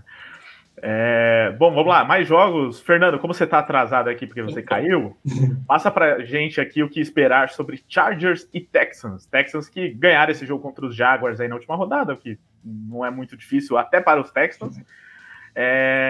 Enfrentando os Chargers, que talvez tenham problemas aí preocupantes aí por conta de Covid, principalmente. Então, talvez não tenha Eckler e Joey Bosa, por exemplo, né? Por causa disso. O Joey Bosa já fora, né? Porque não tá vacinado, então ele tem que cumprir lá os 10 dias de afastamento dele. Parabéns aí pra ele por isso. E o Eckler, né? Talvez esse sim, acho que tá vacinado e tem chance de jogar, mas pode não jogar também. E aí, assim, sem os dois, equilibra. Pelo fato dele ter sido incluído hoje, é bem mais difícil que ele volte. Então tem isso também. Quarta-feira até domingo. Mesmo assim, você vê os Chargers com mais chance de ganhar aqui? Sem dúvida, né, Ricardo? Os Texans, pelo menos, têm lembrado o time de futebol americano nas últimas semanas, né? Acho que quando o Urban Meyer foi demitido, o Trevor Lawrence falou que dava um pouquinho mais de clareza no caminho dos Jaguars. Eu acho que desde que os Texans nomearam o Davis Mills como titular, o time começou a ter um pouquinho mais de clareza, pelo menos conseguiu tentar estabelecer uma identidade ali. Então, contra os Jaguars, os Texans lembraram o time de futebol americano, né? Fizeram o básico, o que o time não vinha fazendo nos últimos jogos, né? Então, são pequenos passos, mas pelo menos o time conseguiu avançar ali meia casa, né? Já é um começo. Agora, quando você pega uma coisa, você faz isso contra os Jaguars, a outra você pegar os Chargers. E mesmo os Chargers sem o Joey Bosa, mesmo que o Eckler não jogue, é muito difícil a gente ver um caminho para os Texans ganhar essa partida, né? Tudo bem, os Texans fizeram um bom primeiro tempo contra os Seahawks, mas ainda assim, né? Do Seahawks para os Chargers, se dos Jaguars para os Seahawks já é uma diferença, dos Seahawks para os Chargers também é uma diferença grande, e dos Jaguars para os Chargers, então, nem se comenta. Então, enfim, os Texans tiveram boas amostras, mas contra dois times que são significativamente mais fracos. Agora o nível sobe bastante. Os Chargers fizeram um jogo de igual para igual ali contra os Chiefs, poderiam ter ganho se não tivessem arriscado 300 quartas descidas ali na situação de goal-to-goal. Então, acho que, enfim, é um jogo que os Chargers, talvez o Brandon Staley nem precise chamar quartas descidas, né? É bem provável que os Chargers resolvam ali em 2 ou até 3. Por mais que os Chargers gostem de se complicar em jogos fáceis, esse é um jogo que acho que nem mesmo os Chargers vão conseguir se complicar. Então, desfalques à parte, eu acho que não... Eu, honestamente, não consigo ver caminho para os Texans ganharem essa partida, né? Porque os Texans também estão desfalcados, né? Brandon Cooks também foi incluído na lista de Covid. Então, dos dois vão chegar muito desfalcados, né? Então, acaba equilibrando a situação de desfalques. O que, obviamente, desequilibra ainda mais a coisa para os Texans, né? Mas, enfim, é um jogo que deve ser uma vitória tranquila para os Chargers, de repente, ali com a bênção de Blake Bortles, padroeiro do Garbage Time, talvez o David Mills consiga anotar uns 2 touchdowns ali com o jogo já decidido, mas é muito pouco provável que os Texans ofereçam qualquer resistência. Deve ser um passeio dos Chargers. Chargers gosta de dar emoção em alguns jogos, mas aqui vai ser bem difícil, apesar dos casos de Covid lá em Los Angeles. Agora, Luiz, volta para falar sobre Bears e Seahawks. Esse daqui é mais melancólico que Jets e Jaguars, hein, Luiz? Porque o Bears não consegue desenvolver com o Nagy, apesar do Nagy e o time mostrar um empenho, uma paixão para tentar a vitória além do que a sua capacidade técnica imposta pelo treinador mostra, porém que é uma situação difícil porque o Bears e o Fields não tem os seus momentos ruins, e isso pode acabar colocando o Seahawks no jogo, né? Você cometer erros do jeito que o Fields tem cometido, por mais que ele tenha feito alguns bons momentos também, você bota o Russell Wilson em campo em boas condições, não abre muita vantagem no momento que o adversário não está bem, ou não aproveita. Por exemplo, o Bears contra o Vikings teve oportunidade de anotar e não conseguiu, né? Teve 3 passagens na Red Zone e anotaram pouquíssimos pontos. Você acaba colocando o time do Seattle, que tem todos esses problemas na batalha, e é possível que Seattle, ainda mais jogando em casa, com a sua torcida, consiga vencer esse time do Bears, apesar de, no papel, o time do Bears ser melhor do que o time de Seattle. Até aproveitando aqui uma pergunta do Júlio Menegoto. Galera, vocês acham que ao final da temporada o Pete Carroll sai ou o Wilson sai? Eu diria que os dois, talvez, hein? É isso que eu ia falar. Talvez os dois, né? Talvez o Carroll... Eu não vejo o time demitindo o Carroll. Eu não acho que isso vai acontecer, mas o Carroll pode vir a se aposentar. E a mesma coisa pode acontecer com o Wilson, vendo que, ou se o Carroll for se aposentar mesmo e ele não quiser participar de um processo com um novo treinador, mas o Wilson pode visualizar nesse time um caminho muito longo, né? O Seattle não passa só por alteração do head coach para o Seattle voltar a competir. O Seattle tem muitos buracos que precisam ser resolvidos, uma situação de cap que não é tão ideal, melhor do que os últimos anos, mas ainda não é ideal, e não tem escolha de draft. Então, como que esse time não vai melhorar para o próximo ano? Talvez não vá melhorar para 2023, 2024, talvez o time vai um time que em 2025 ele volte a ser muito efetivo, então talvez o Russell Wilson olhe para isso e fale, gente, eu quero sair, eu quero ser trocado. E o Seattle poderia lucrar bastante com uma troca do Russell Wilson. Por mais que seja difícil trocar um jogador como o Russell Wilson, talvez seja o melhor caminho para Seattle voltar a competir numa forma mais rápida do que hoje aparenta. Seria trocando o Wilson e conseguindo bastante coisa em cima dele e tomando boas decisões a partir daí. Vamos lá, próximo jogo para o Fernando. Já que estão perguntando aqui no chat, eu vou com esse jogo aqui. O Hermano Castro já passou o jogo dos Dolphins. Vamos falar agora, então, de Dolphins e do meu Saints. Tá aqui, Monday Night Football da rodada. Fernando analisa esse jogo. Então, o Saints que vem daquele grande jogo lá contra o time dos Buccaneers, né? Empolgou a torcida, mas, assim, vendo de forma realista, né? A gente viu diversos problemas, principalmente no ataque do Saints, que precisam ser corrigidos para você ganhar mais jogos, né? Você não vai ganhar jogos de 9-0 nunca mais na vida. Não tem como você ganhar um jogo na NFL. Você ganha uma vez, talvez, fazendo 9 pontos, mas depois não ganha mais. E vai enfrentar uma ótima defesa, que é essa dos Dolphins. Então, precisa fazer mais, né? Você vê os Saints conseguindo repetir alguma coisa aí contra os Dolphins, ou o time de Miami tem mais chances aqui, Fernando? Olha, Ricardo, se tem um jogo para acontecer 9-0 de novo é esse, porque eu acho que deve ser um jogo de baixíssima pontuação, aliás. Talvez para os Dolphins agora. Já saiu o over-under desse jogo, porque eu cravaria, acho que nem vi, mas eu cravaria o under com quase 100% de certeza para essa partida, porque é uma promessa de pouquíssimos pontos aí.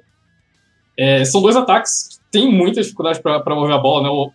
Os Dolphins, apesar de terem colocado alguns pontos ali, foi em grande parte devido à incompetência da defesa dos Jets, principalmente contra o jogo terrestre, né? Mas ainda assim, o Tua Tagovailoa tentou complicar a vida do time, né? Lançou uma pick six ali no finalzinho, que quase mandou o jogo, poderia ter mandado o jogo até pro overtime, dependendo, né? Ele conseguiu conduzir o drive da vitória ali no final, mas, no geral, o ataque dos Dolphins ficou devendo muito contra os Jets ali, né? E enfrentando essa defesa dos Saints, que é muito forte, né? E principalmente tem um front muito forte, que deve vencer a batalha nas trincheiras contra essa linha ofensiva dos Dolphins, eu acredito que a gente deve ver o Tagovailoa sob pressão e, de repente, cometendo erros, né? Então, eu imagino que é outro jogo de poucos pontos, né? Do outro lado, como você disse, a defesa dos Dolphins crescendo na reta final de temporada, é uma defesa forte, mas que não vinha jogando no nível que se esperava, e depois, né, nessa sequência de vitória dos Dolphins, aí se encontrou e tem sido uma das principais forças da equipe, né? Então, são dois ataques que têm dificuldades sérias e enfrentando defesas muito fortes. Eu acho que deve ser um jogo de pouquíssimos pontos e que deve ser definido realmente por turnovers ali, dependendo da posição de campo que esses turnovers gerarem, né? Eu acho que, no geral, o Taysom Hill tem cuidado melhor da bola, né? Tirando aquele jogo de 4 interceptações dele contra os Cowboys, ele não tem nenhum turnover nas últimas partidas, né? Então, cuidar bem da bola vai ser importante para os Saints e fazer o que fizeram contra os Buccaneers. Se tiver uma chance ali para colocar em posição de field goal, aproveitar. Mas deve ser um jogo de poucos pontos. E eu acredito que, no geral, os Saints devem dar uma pequena vantagem. Acho que deve ser um duelo apertado ali, mas acho que os Saints, cuidando melhor da bola e aproveitando as oportunidades que os Dolphins derem, eu acho que os Saints devem vencer esse jogo aí num placar bem baixo ali, né? Deve ser chance grande dos dois times ficarem até ali brigando para chegar nos 2 dígitos realmente, né? Mas é um jogo de poucos pontos, de pouca produção ofensiva e realmente deve ser definido aí por quem errar menos. Tomara, Fernando, que o Saints ganhe. Eu fui olhar o over-under aqui, tá 38,5 desse jogo. Então, até que tá alto aí. Já é um over...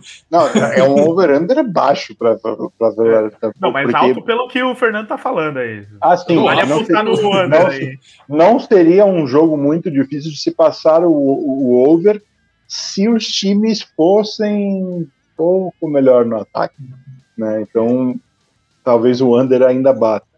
Mas a margem de erro do under é menor do que normalmente acontece. Normalmente o under está na casa do 40, 45, né, no over-under, então é até baixo. O que representa que talvez eu apostar o under seja uma boa escolha.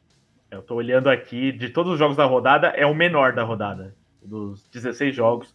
Então, realmente tem essa situação aí. O Alexandro, que torce para os Saints, colocou aqui no chat que a chave do jogo pode ser essa daqui, ó. A OL dos Dolphins contra a linha defensiva dos Saints, que foi espetacular nesse jogo aí contra os Buccaneers.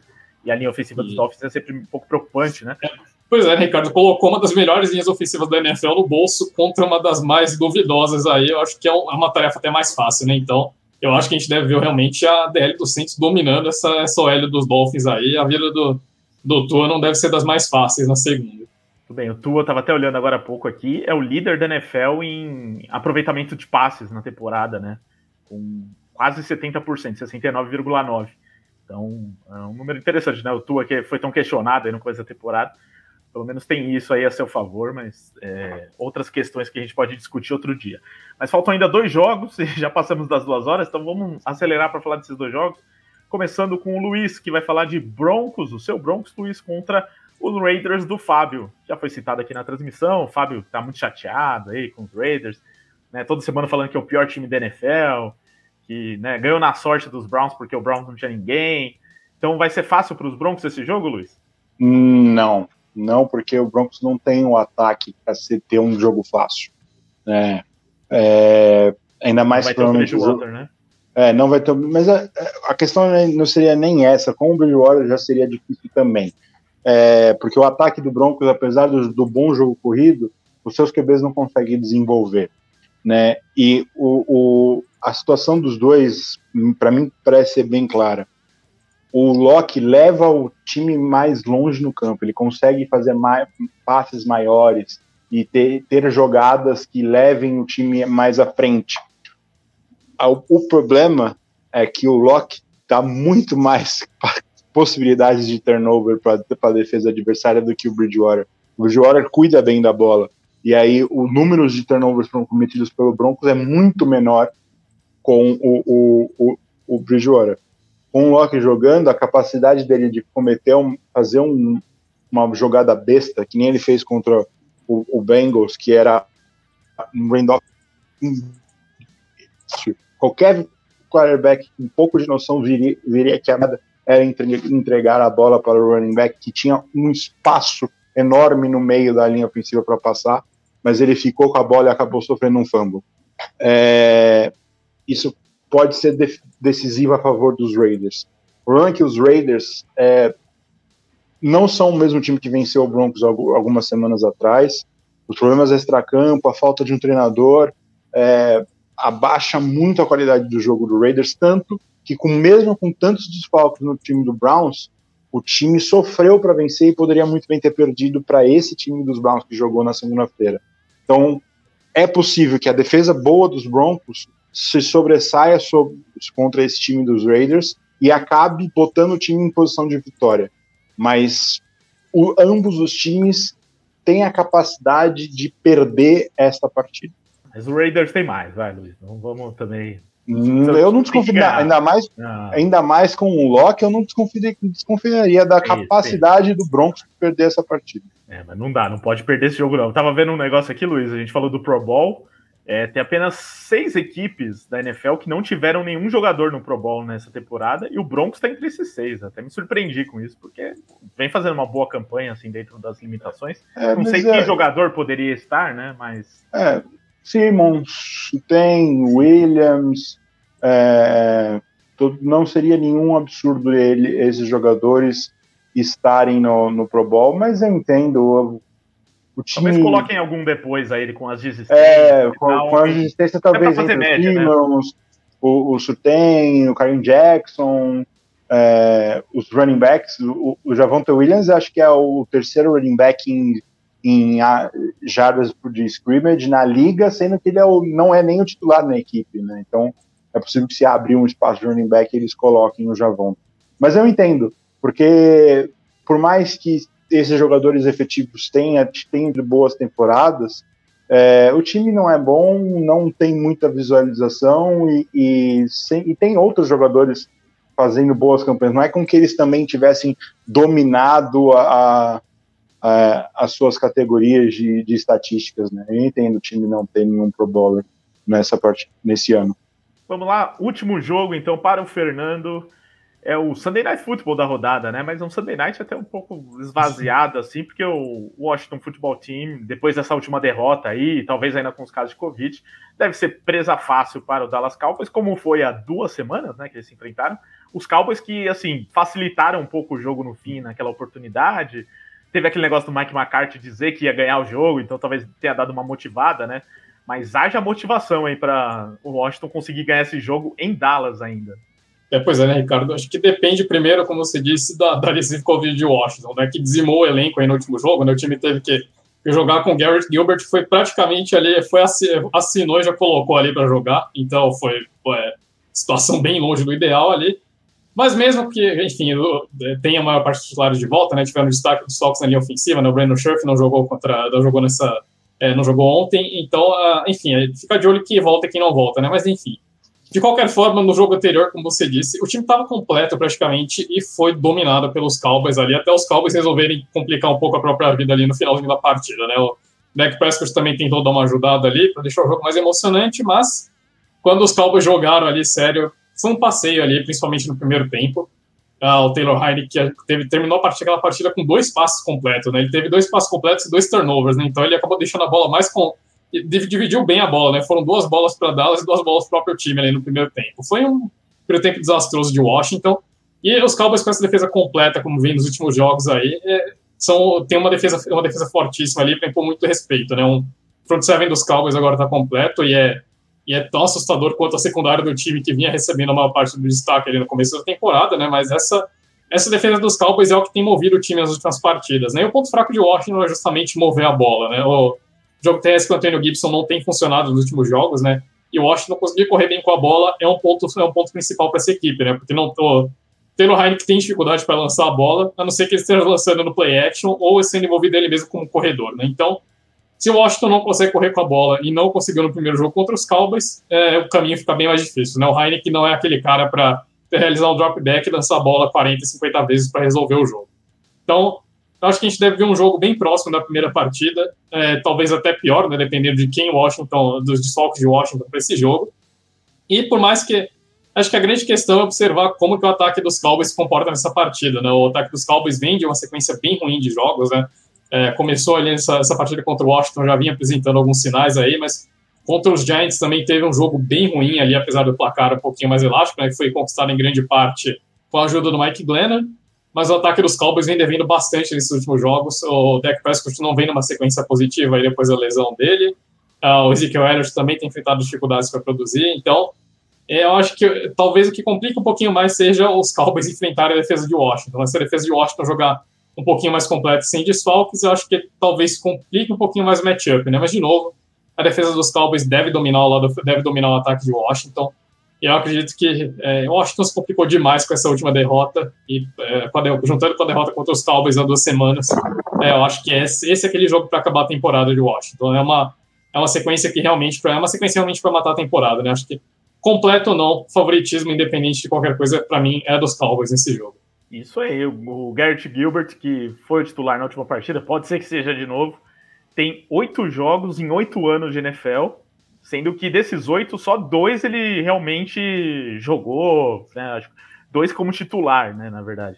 Um deles, curiosamente, foi pelos Cowboys no ano passado. Né, não falar. Então tem a chance de, talvez, se ele jogar, pelo menos ter uma lei do ex aí, porque é a única coisa que talvez dê esperança. Ele jogou no Saints também, nesse jogador, não jogou? Não em temporada regular, não sei se pré-season ele participou, eu não lembro. Mas ele jogou mesmo na NFL em Panthers, Browns, Cowboys e agora em Washington, e foi draftado pelo St. Louis Rams, ainda era St. Louis quando ele foi draftado. Então foi pelo Rams. Foi pelos Rams que eu lembro dele sendo draftado, eu achei que tinha sido o Saints. Mas você vê, né, o cara tem umas coisas que são meio explicáveis na NFL, assim, né, que o cara dure 8 anos sem jogar, praticamente, e passando de time por time, como reserva, mas sem mostrar nada, ele consegue ser um reserva aí de várias equipes, e teve uma oportunidade de jogar, e nem foi tão mal nesse último jogo, mas é um cara que, somando a carreira toda, tem um touchdown e uma interceptação, né, uma coisa incrível, 8 anos, um touchdown e uma interceptação. Vamos ver aí se ele joga contra os Cowboys e nos cala, faz um show aí contra a sua ex-equipe. Então, gente, vamos chegando ao fim aqui do Livecast. Destaques finais aí, alguma coisa a acrescentar, Luiz? Vamos torcer que a gente não tenha mais casos de Covid que atrapalhem o jogo, né? Que talvez não precisamos ter jogos adiados e times que percam seus jogadores e acabam influenciando no seu resultado na temporada por conta de Covid. Com certeza é a torcida de todos nós. Obrigado, Luiz. E Fernando, participando com a gente aqui, espero que participe mais vezes. Fernandinho, em janeiro vai ter livecast no estúdio lá em São Paulo toda semana. Você já está intimado para participar de alguns, hein? Vem, Fernando. Vamos precisar revezar a equipe, né? Muito programa. Opa, então, bom, vamos ficar de olho aí, né? Olha aí, ó. Depois dessa surpresa, né? Depois dessa intimação. Intimada, né? Depois dessa intimação ao vivo aqui, né? Não tenho nem muito o que dizer, né? Mas concordo com você, acho que realmente o que o Luiz disse, né? Torcer para que nenhum caso de Covid realmente afete significativamente essa semana, né? Não tenhamos tantos jogos adiados quanto for essa semana aqui. De novo, não existe, infelizmente, existe essa possibilidade, muita coisa que a gente falou aqui é acabar caindo por terra, porque, obviamente, com a variante Ômicron circulando por aí, maior número de casos nos Estados Unidos, né, não só dentro da NFL, mas no país inteiro, existe, sim, essa possibilidade do panorama mudar completamente ao longo dessa semana, né, é uma situação que ainda está em desenvolvimento, infelizmente, né, então, é uma coisa para ficar de olho no noticiário, mas esperamos que seja uma semana mais tranquila aí do que foi essa última. E aqui de destaque, só um leve lado clubista, né? Os Colts lideraram a lista de escolhidos para o Pro Bowl aí com 7 jogadores, né? Então, um bom indício aí, né? O lado empolgou, tá começando a ligar para essa reta final de temporada, né? Mas de resto, é isso, gente. Valeu, obrigado pelo convite, valeu, Ricardo, valeu, Luiz, obrigado a todo mundo que nos acompanhou aí durante a live. Um prazer estar aqui com os senhores. Sem querer empolgar mais o menino Fernando, muitas vezes o time que lidera ou indicações no Pro Bowl acaba no Super Bowl. Olha aí. Então a gente tem o duelo dos extremos aqui. De um lado, né, ninguém no Pro Bowl, do outro, mais jogadores escolhidos pro Pro Bowl. Vou ver quantos do Saints foram aqui daqui a pouco também, para ver. Com certeza não tá perto dos Colts, não. Mas é isso, então, gente. Obrigado a todos que estiveram com a gente. Nos vemos na próxima semana, tá? Vamos passar o Natal, curtir, assistir os jogos do final de semana. E voltamos na terça que vem, novamente ao vivo. Terça, né? Caso não tenha nenhum jogo adiado que aconteça na terça, senão na quarta, mas espero que na terça, para falar da semana 17, antes da virada do ano. Lembrando, né, que o Livecast The Playoffs tem oferecimento de Bet7, siga o seu instinto. E essa edição do Livecast é produzida também pela WP1Cash. Grave o seu podcast você também, mande mensagem para o Pix, que assim como o Luiz torce para os Broncos, tire suas dúvidas pelo WhatsApp 54996205634 ou pelo site grupowpcom.com.br. Valeu, pessoal, até a próxima!